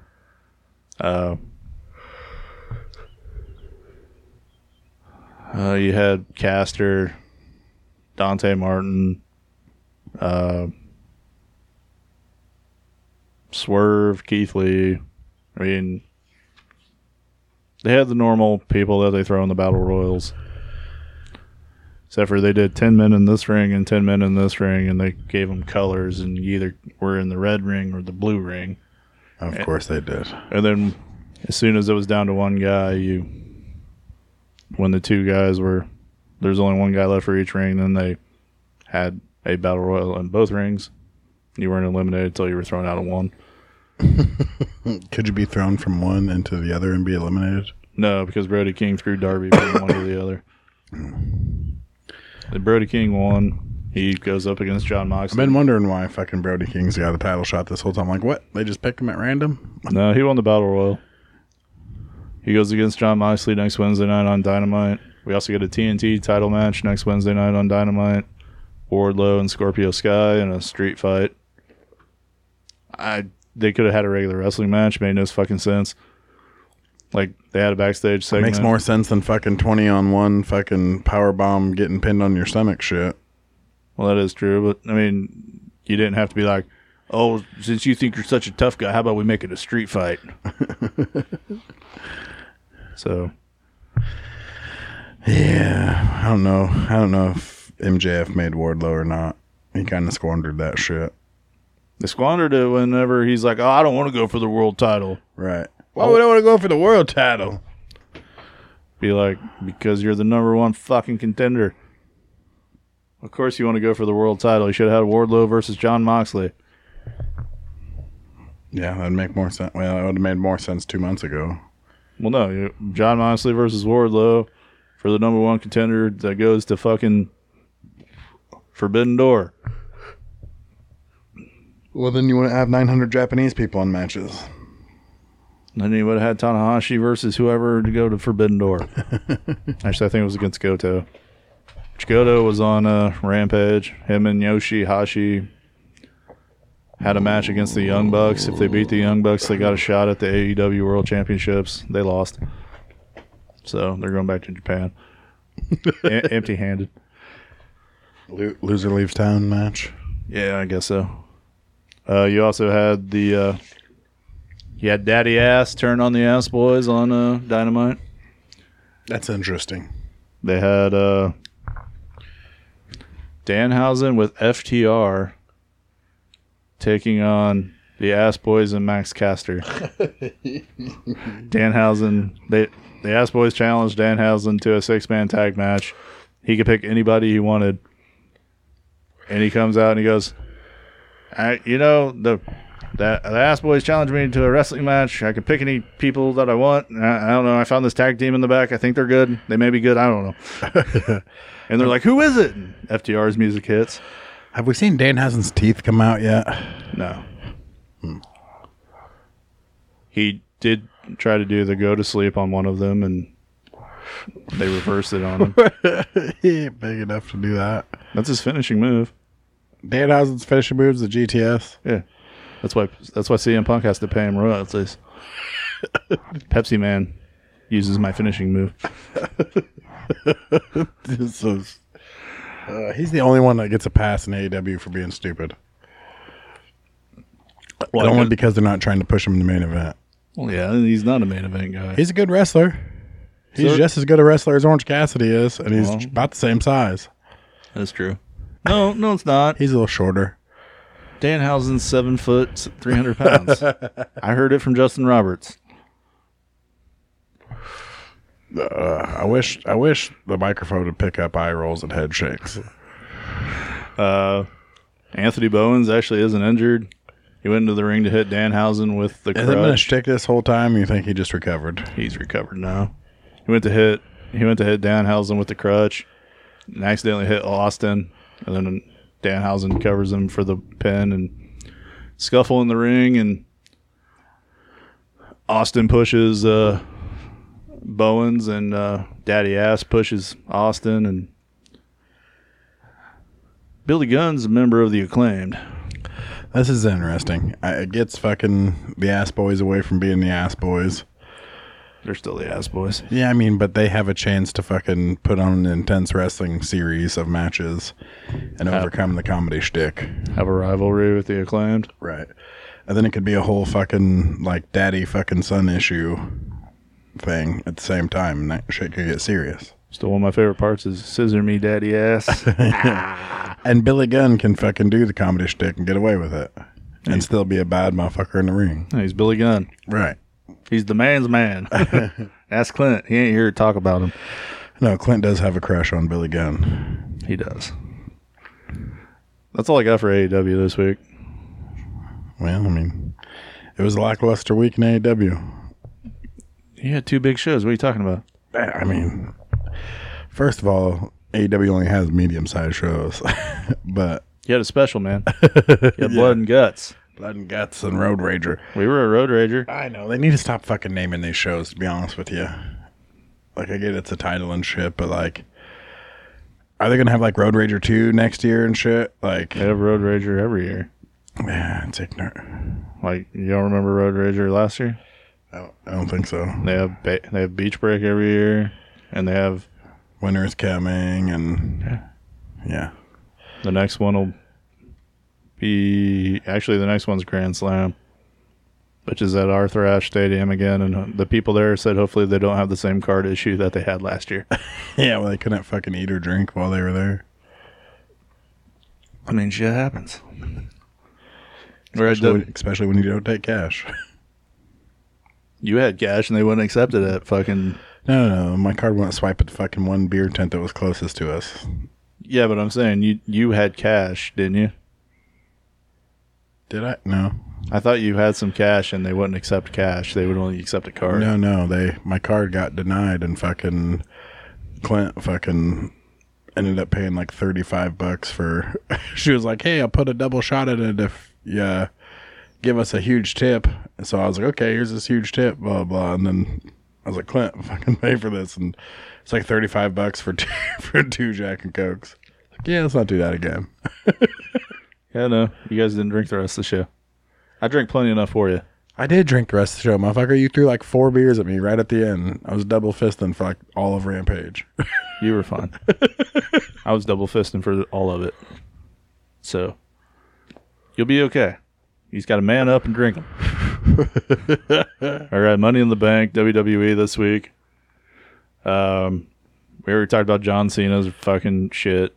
That's the only thing that happened on actual. Money in the Bank was suspiciously good, right? Yeah. They do that every now and then. Actually, their last 3 pay-per-views have, since WrestleMania, have only been like 6 matches. They're like 2.5 to 3 hours long. Just enough to get you excited. And all the wrestling and shit has actually been real good. Well, I mean, the wrestling usually is good there, but...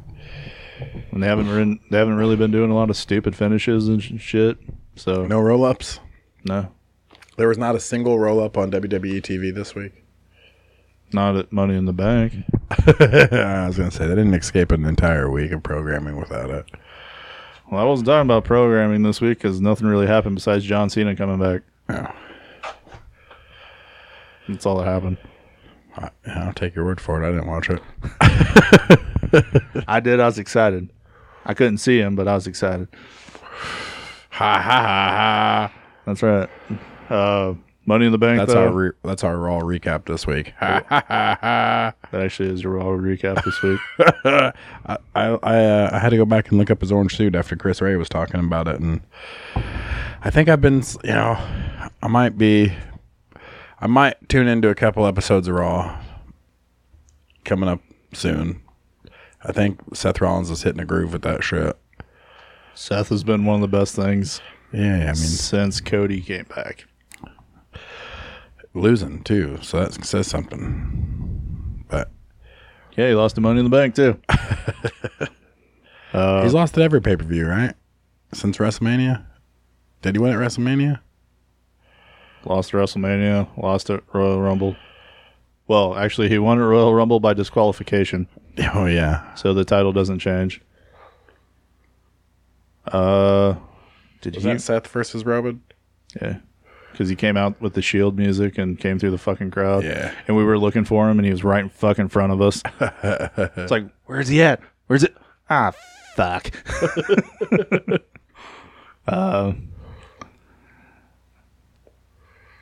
Pay-per-view kicked off. The women's Money in the Bank match. You had Liv Morgan, Alexa Bliss, Raquel Rodriguez, Shotzi. Did I say Becky Lynch? Yeah, I did say Becky Lynch, didn't I? Asuka. Yeah, I can't think of it right now. Should have probably wrote it down. I didn't write it on the paper. It was all in the match. Liv Morgan was not. Liv Morgan was in it. It was Liv Morgan, Alexa Bliss, Asuka, Becky Lynch, Raquel Rodriguez, Shotzi. There were 7 of them. There was Lacey Evans. Liv Morgan wasn't really in the match, though.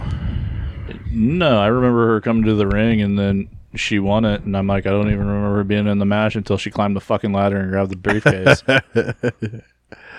Like, Asuka took a nasty bump on the fucking ladder from Becky. I think I called Asuka, didn't I? Yeah, I think so.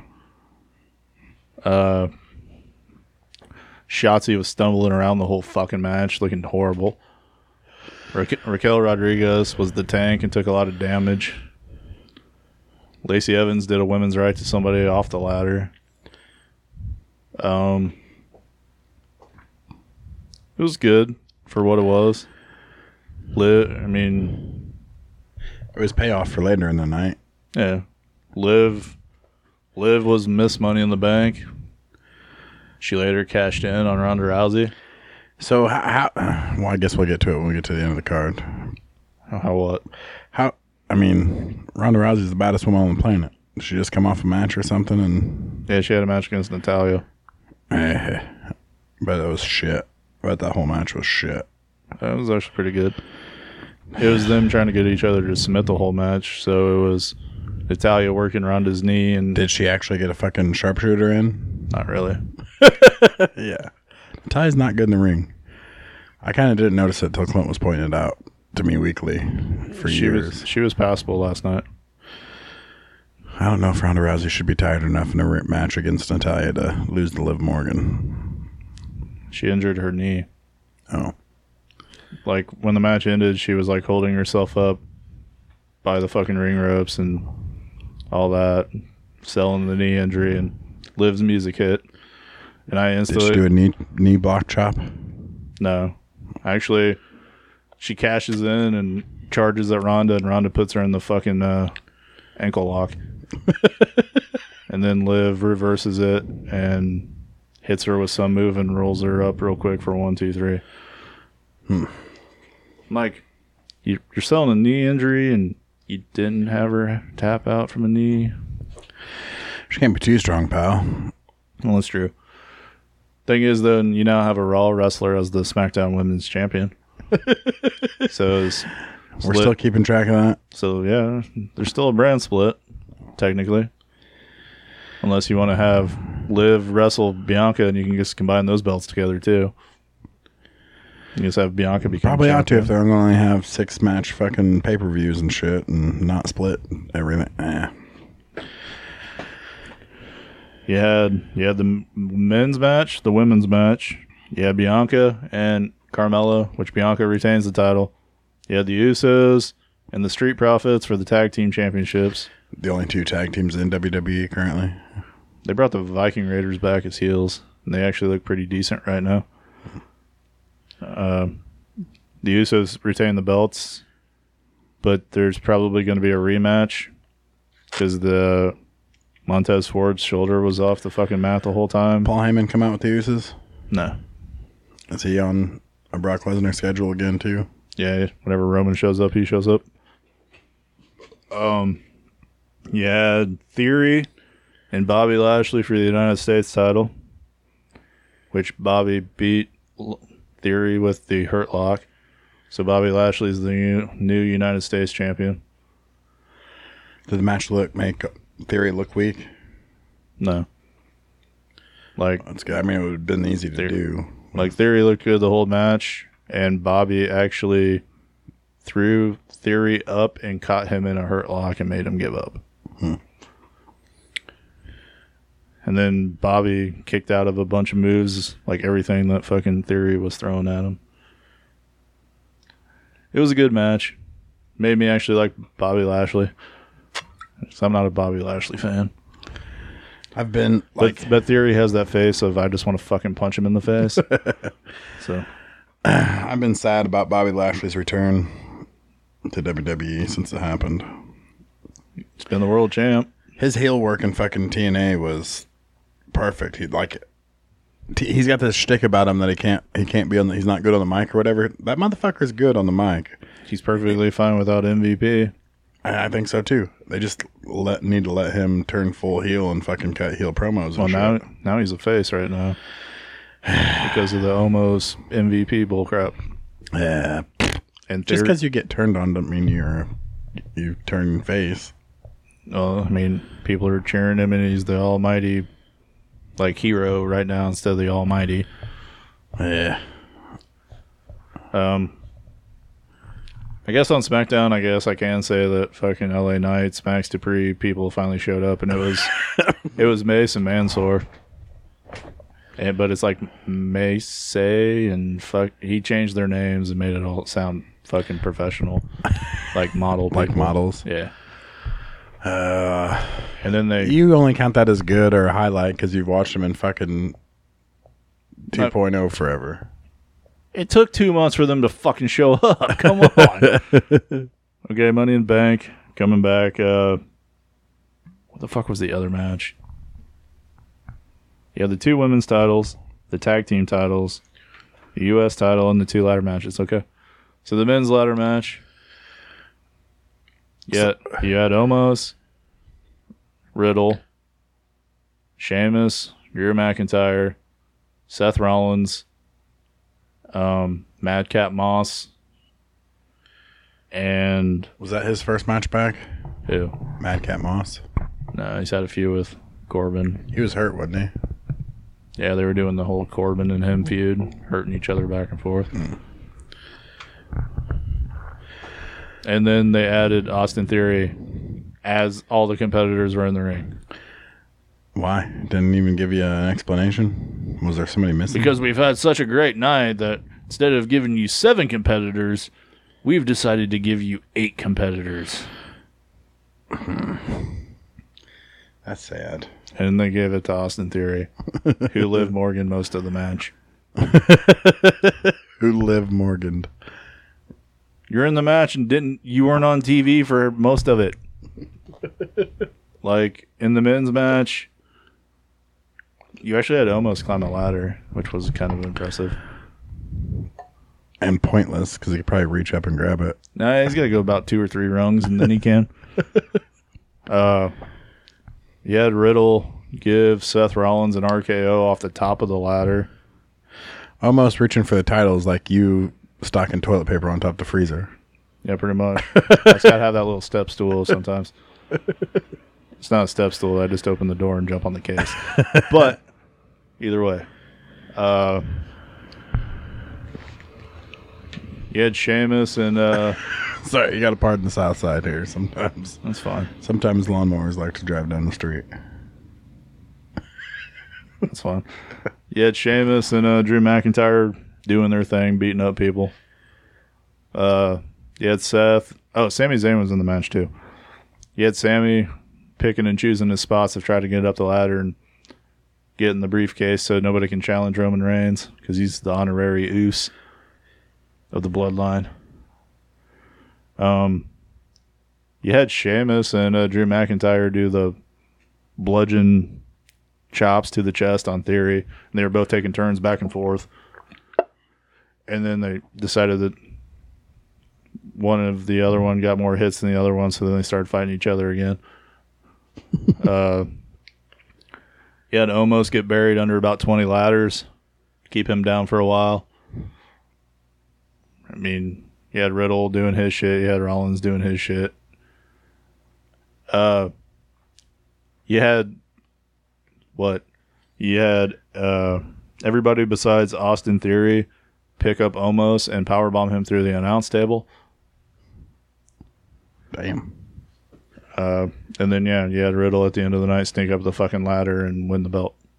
Well, He snuck up. Did he take a selfie while he was grabbing for the belt? He took a selfie after he grabbed the briefcase. Yeah, of course he did. Oh, springs. Why do I not have this spring popping problem at Clint's house? Because your microphone's normally the opposite direction.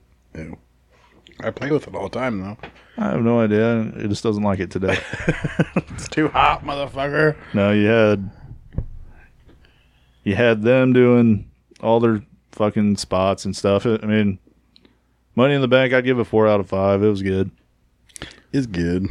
Like, I don't like Austin Theory, but I know that you got to fucking have him win so people can... You got to start building the future, and I don't see him beating fucking Roman Reigns for the cashing in on Roman Reigns. I seen that meme with, like, Roman Reigns' smirk-ass face, like, Roman Reigns when Austin Theory cashes in. Like you're gonna have to have Brock or Drew or somebody beat Roman, and then fucking Theory run down and fucking Drew cash ain't in. on that level. I know you want him to be on that level, but Drew is not on that level.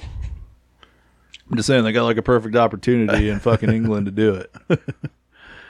You can have fucking Drew win in a fucking great in a battle, and the next thing you know, A-Town down, and fucking he wins the belt, and then Roman can fucking Superman punch him later, like a week later, and win the belt back. Because now everybody's just hanging out waiting for Cody to come back. 9 months. Man. Actually, they had an interview with Cody on Raw. Asked him how his surgery and shit went, and he's like, well, thanks to Seth Rollins, he goes, it's now 9 months, but we'll see about that. I seen that Brandy Rhodes was getting into ring shape. Why?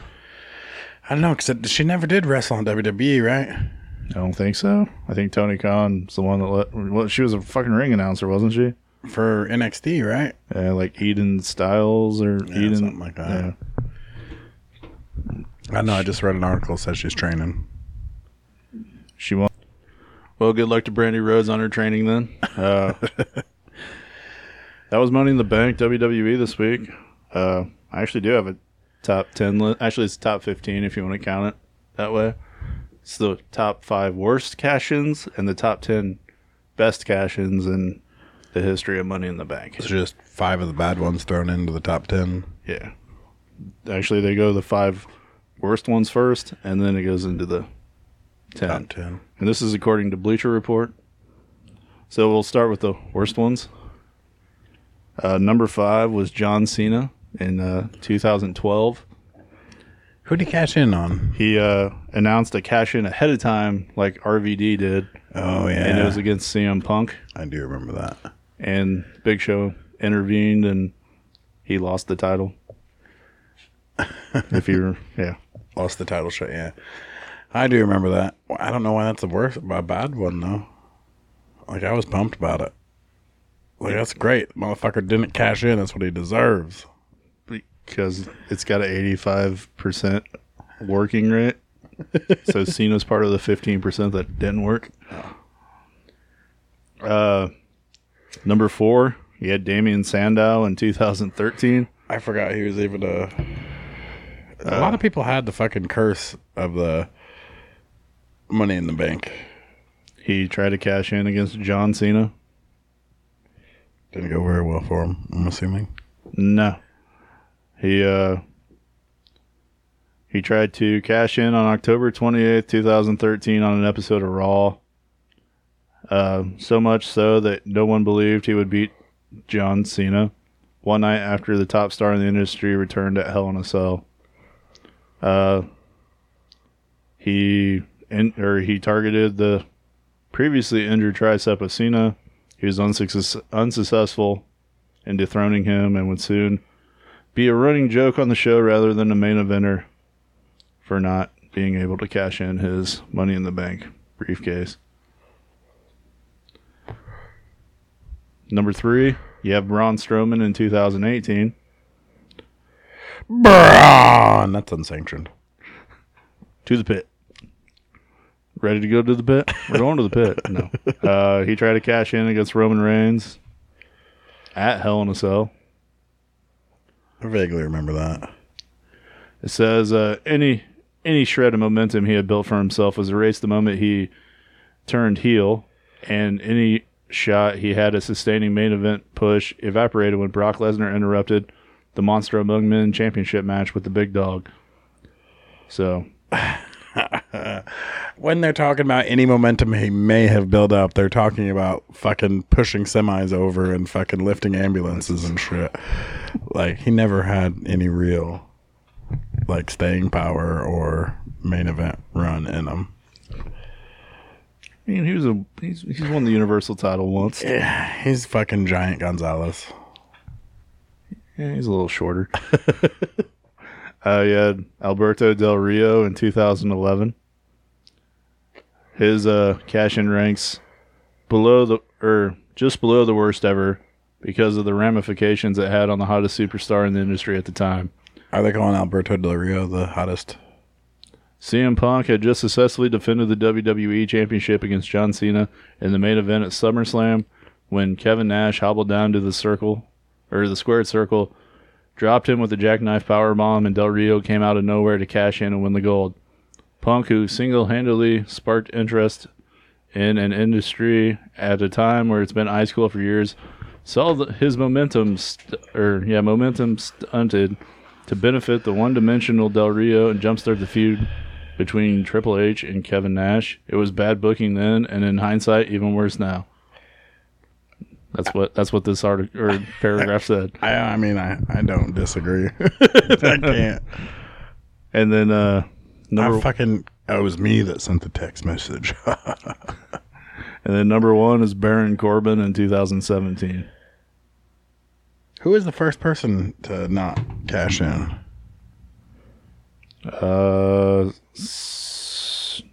Alberto Del Rio in 2011. Was it? It looks like. At least according to the worst of all time. Corbin in 2017. His cash-in is an example of backstage politics interfering with smart booking. In an attempt to punish him for comments he made during a meeting, Corbin was booked to cash in his briefcase, only to be defeated by Jinder Mahal in short order. His credibility shot. It would take nearly an entire year to rebuild himself into someone fans could buy into in a high-profile role. I know who was the first. I forgot all about him. Who is it? Mr. Kennedy. Kennedy. They don't talk about that motherfucker no more when they talk about Money in the Bank. He was like the start of the Money in the Bank curse. Like, you'd win it, you'd be the next big. It's like debuting in AEW. Like, you can win the, you can win the fucking. You get a title shot, but you're gonna lose to the champ.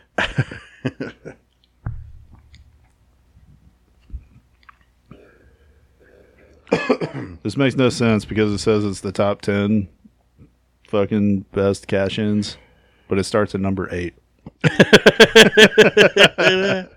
Right, so this is Sports Keaton not good at math. This is a Top 13. This is Bleacher Report. Oh, sorry. So this is a top 8. You got Carmella and with 2 honorable mentions. No, you got Carmella in 2018. She successfully cashed in her Money in the Bank briefcase 9 months after she won it,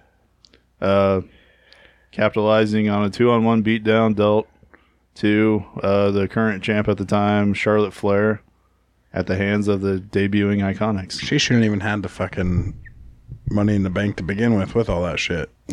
She's a 2-time Money in the Bank winner. Wasn't that the first ever women's Money in the Bank, and fucking James Ellsworth actually won it? But they gave it to Carmella. I think so. Was that before you started watching again? Yeah. Yeah, it was. But you missed the whole. That's why you're not a Carmella fan. You missed the whole FABALOUS. Oh no, I've seen videos of it. I'm not a fan of Carmella right now because Corey Graves pisses me off. Shut your fucking mouth about her and just fucking do your job. Clint don't like her because she's a homewrecker. Corey married her. It's all right now. Number 7, you got The Miz in 2010.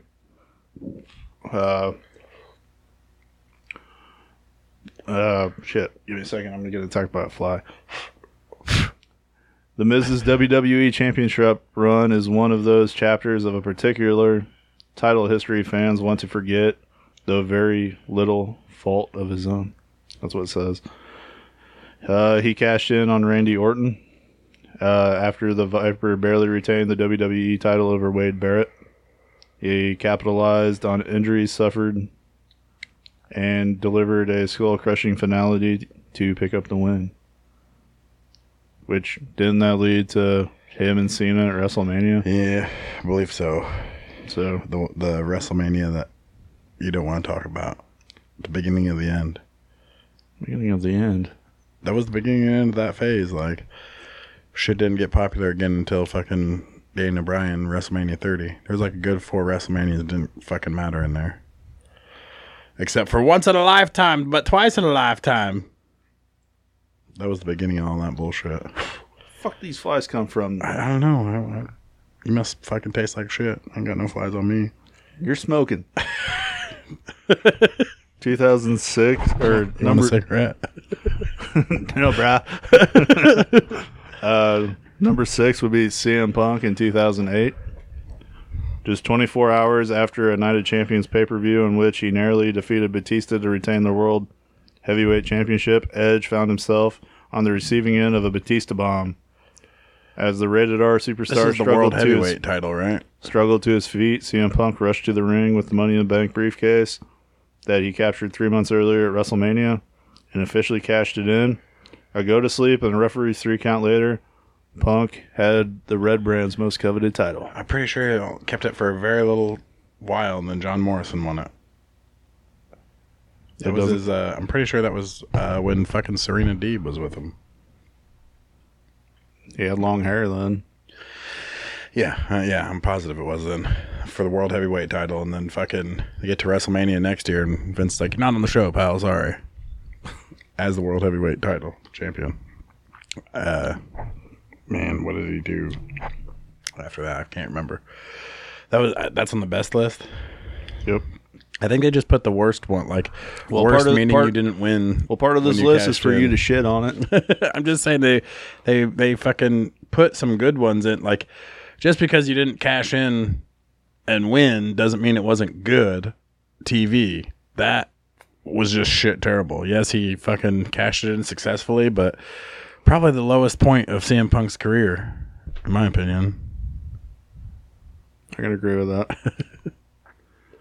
Number 5 was RVD in 2006, calling a shot against Cena at One Night Stand, ECW. Yeah, that was the shit. Too bad he got fucking pulled over with fucking Sabu the next night with fucking coke and heroin and coke and fucking weed in the car and fucking lost both belts. Pretty much hasn't wrestled on a consistent basis since, unless you count TNA. He has on the indies. Yeah, and he got fat too. And he married a really ugly chick. His run after that in TNA is the laziest shit I've ever seen in my entire life, and I'm a huge RVD fan. He's the whole damn show. Number 4, it's your boy Dino in 2016. Dean Ambrose won the Money in the Bank on June 19th. So Chunky's birthday. Juneteenth. 2016, and wasted little time capitalizing on the briefcase. That night in his new hometown of Las Vegas, he cashed in immediately following Seth Rollins' victory over Roman Reigns. Yeah, dude, I remember that shit. That shit was awesome. That was the pay-per-view that all 3 members of the Shield held the World Championship. That's better than anything AEW has done. Roman walked in as champ, Seth won it, and then John walked out as champ. Yeah. That was better than anything AEW's put on, ever.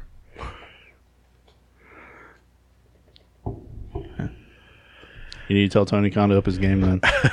Sign Seth. He ain't doing shit besides ha ha ha ha. He's all they got right now. Unless you want to go with Austin Theory. I mean, you had Miz, AJ Styles, and somebody else all fucking lose in a qualifying match. You know, hold on. Not to get off on a tangent. Not like our show's known for us getting off on tangents. There's a lot of tangents. I thought of this earlier.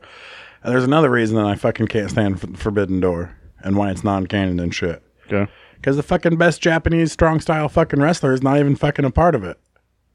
That's because he works for WWE. Right. Like, it's a watered down version of what the Forbidden Door would be cool if they would actually do. And I don't think Shinsuke is going anywhere. I mean, why would you? He's comfortable. Why would you? I mean, you're getting paid. Doing what you love. Paid more than you've ever been paid before.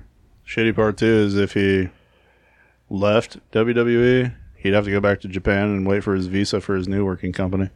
Oh, so shit. he would disappear for quite a while. How long does that take? Like 3 to 6 months normally. That's why Pac's fucking been off TV forever. He won a fucking championship and we didn't even see him.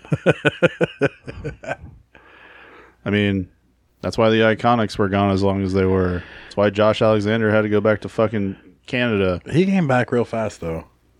Well, that's because he got tired of working construction already. Who was the other one? There's another one recently that had to go home, and then we didn't see him for a while. Wait, whoa. Also, another tangent. Malachi Black didn't fit into that just for the fact he's married to an American. Yeah. Where the fuck was Walter this whole fucking pay-per-views and shit? I thought Vince was high on his ass. He's hanging out with the Intercontinental title somewhere. They didn't have a storyline for him. And the Intercontinental title wasn't on fucking a pay-per-view again. Nope. Hasn't been for like a year. More than that. Well, I know. It was a full calendar year like fucking 8 episodes ago. Well, I was giving you a ballpark estimate. He's the only part that's exciting to me at all. His name's Gunter. Gunter, the fucking ring general. The barista. I mean, if you want to go... That's the wrong Gunther, isn't it? I mean, well, if you dyed Walter's hair blonde, it might work. All right, sorry. You can change Ludwig's name to Rachel. All right, we'll go to number. You just see fucking Walter fucking following him around the ring the whole time. Oh, fuck.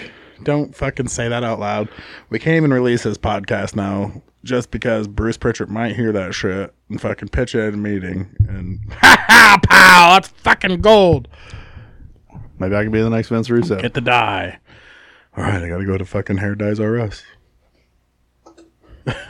All right, number 3. You had Edge in 2006. Edge was the inaugural Money in the Bank winner at WrestleMania 21. I think that's the only one that was even worth a fuck. I don't even know what number 2 and number 1 could be. And I don't even like Edge. I don't think a lot of people like Edge. I mean, his group turned on him. I mean, like ever. I've never liked him. Like, and then they got demoted to main event.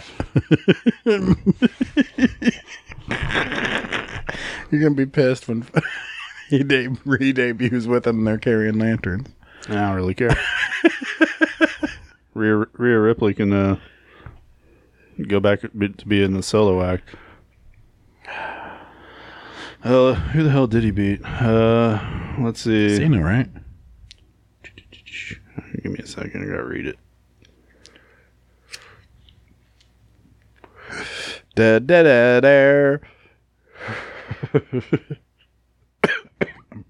Yeah, he beat John Cena. That's what I thought. Fresh out of the Elimination Chamber. The ultimate opportunist. That's the only one that's ever fucking made sense. Because you just beat 5 other guys in the Elimination Chamber? I know what's number 2 and number 1. Well, I know at least one of the next 2, if that's number 3. All right, well, what do you think number 2 is there, buddy? I mean, I would put it at number 1. Unless it is at number 1, but Seth Rollins, fucking Brock Lesnar. Seth Rollins is number 2. Is they? 2015, the greatest heist in history at WrestleMania.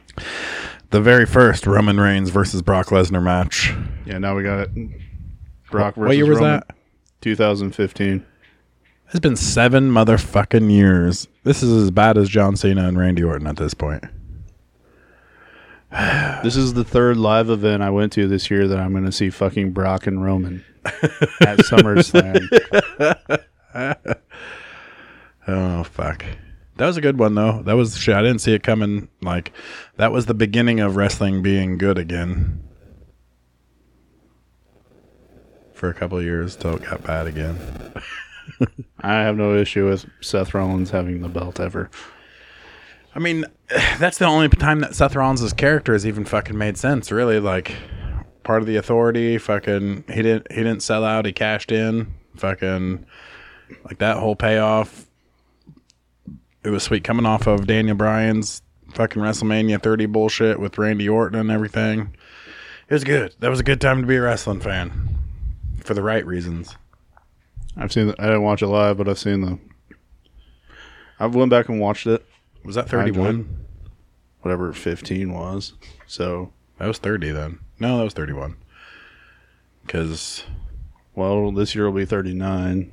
So was it 32? Something like that. I don't know. Vince can't do fucking math when it comes to those things anyway, figuring.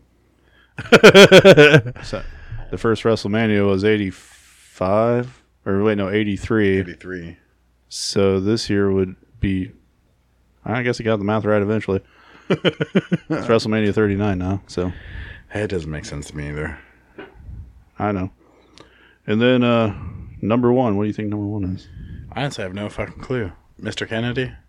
Dolph Ziggler in 2013. With the heavyweight title again.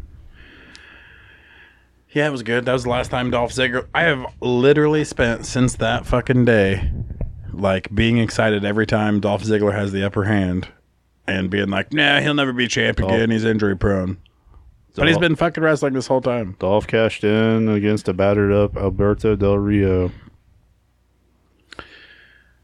That was a good shit. I've always been a Dolph Ziggler fan. Overcoming the resiliency of his opponent and twisting of his ankle injury, Ziggler escaped an armbar and put Del Rio away with a zigzag for the win and the title. The roof blew off the arena as many of the same fans who chanted "We want Ziggler" one night earlier at WrestleMania got their wish and celebrated alongside the show off. Is he still around? What, Ziggler? Yeah. Yeah. Still part of the Dirty Dogs? No. Motherfucker's been coming out with his glorious music again. Has Ziggler done jack shit since Bobby Roode has started coming out to glorious again? And they're actually having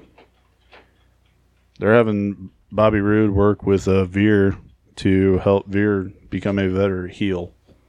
So like house shows, they have Bobby come out to his glorious shit, and then he jobs out to Veer as he's in the ring. Like you can see he's telling him, "Hey, let's do this, and you do this, and you do this."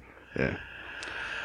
That's the only thing that makes sense to me. As a matter of fact, now that we are talking about it, like somehow some stipulation gets added to a fucking middle of a fucking match, just like Austin Theory and shit. That's who should end Roman Reigns' fucking runs, Dolph Ziggler. I'd mark the fuck out. I like Dolph. On all the video games and shit, I always have win titles all the time. There was I can't remember, this had to have been 2016, 2017 or whatever. Dino and him had a match, and like I was going hard on fucking Dino at the time. I almost named my kid Dino in 2016, and which in his book he talks about the Nemeth brothers. They had a real badass match, and fucking Dino made him look alive again. And like halfway through the match, I'm cheering for Dolph Ziggler, and like I was watching with my parents and Angie and little baby Deke, and like I was like, oh my god, fucking Dolph Ziggler actually has a fucking chance when Dino had his title reign or whatever, and then he did not. My dad was calling me a tree. He's like, oh motherfucker, you've been talking about Dean Ambrose forever. Now you're gonna go back to now you're gonna fucking turn on him and be a Dolph Ziggler fan. I'm like, dude, I've been a Ziggler fan way longer. It's been around a lot longer. But that's all I got this week. So I think it's that time of the show where you didn't even watch wrestling this week. So I definitely have a high spot. You can't pick out a high spot. No, I definitely have a high spot. Oh, okay. That's Edge coming back as Bray Wyatt. That hasn't happened yet. I mean, we've got the Latino heat, the fucking... You don't even know if it's Edge yet. I mean, it's already been spoiled. It's going to be Edge, but you don't know it's Edge yet. I read a report. Yeah, so did... Sitting on a recap. So did 3 other million marks. It's weird, though, because they do the... and then fucking show the light bulb and shit. It's like, that's Bray Wyatt. The best part is after they did that promo during the pay-per-view, like they showed it, and then the announcers are like, what was that shit? I don't know. All right, next match. Yeah, pretty much. They're like, what the hell was that? Actually, because I think it was Pat McAfee going, what the hell was that? And then you got Cole going, I don't know, but now do the Money in the Bank match. Jeez. And then they had Corey Graves with those two, and it's like, dude, I'm pretty sure Pat's about to reach over this fucking desk and slap the shit out of Corey Graves here in a second. That's who should be on both shows. Get rid of both fucking titles. Get rid of fucking both the women's titles and shit. Make 2 announcers, fucking Pat McAfee and Corey Graves. Now it ended with a fist fight between the two of them. Like Michael, you could tell Michael Cole has to sit in the middle of them and be like, "All right, boys, calm her down, calm it down." Michael, you're Michael Cole and me and Clint are Pat McAfee and Corey Graves. That's true. I've been the one that's been around a long time and knows shit. You two you know shit too, but you like to argue. Like, calm it down. Do I have a high spot this week? You watched all the fucking wrestling this week and you can't pick out one fucking high spot? Claudio. Oh, yeah. That's my high spot. That's the only reason I'm pissed that I didn't watch wrestling this week. Because you missed 2 great Claudio matches? Yeah, I mean, I've been hammering about how great Claudio is for a long time. Clint's been telling me how shit he is for a very long time. I've been waiting for the chance to prove him wrong, and I missed it, and Clint didn't even come here to talk about it. Seeing Shibata was pretty cool, too. Oh. Just because he shows up and beats shit out of people. He didn't this time, though. He just ran off Will Ospreay, and then Orange Cassidy put his aviators on him.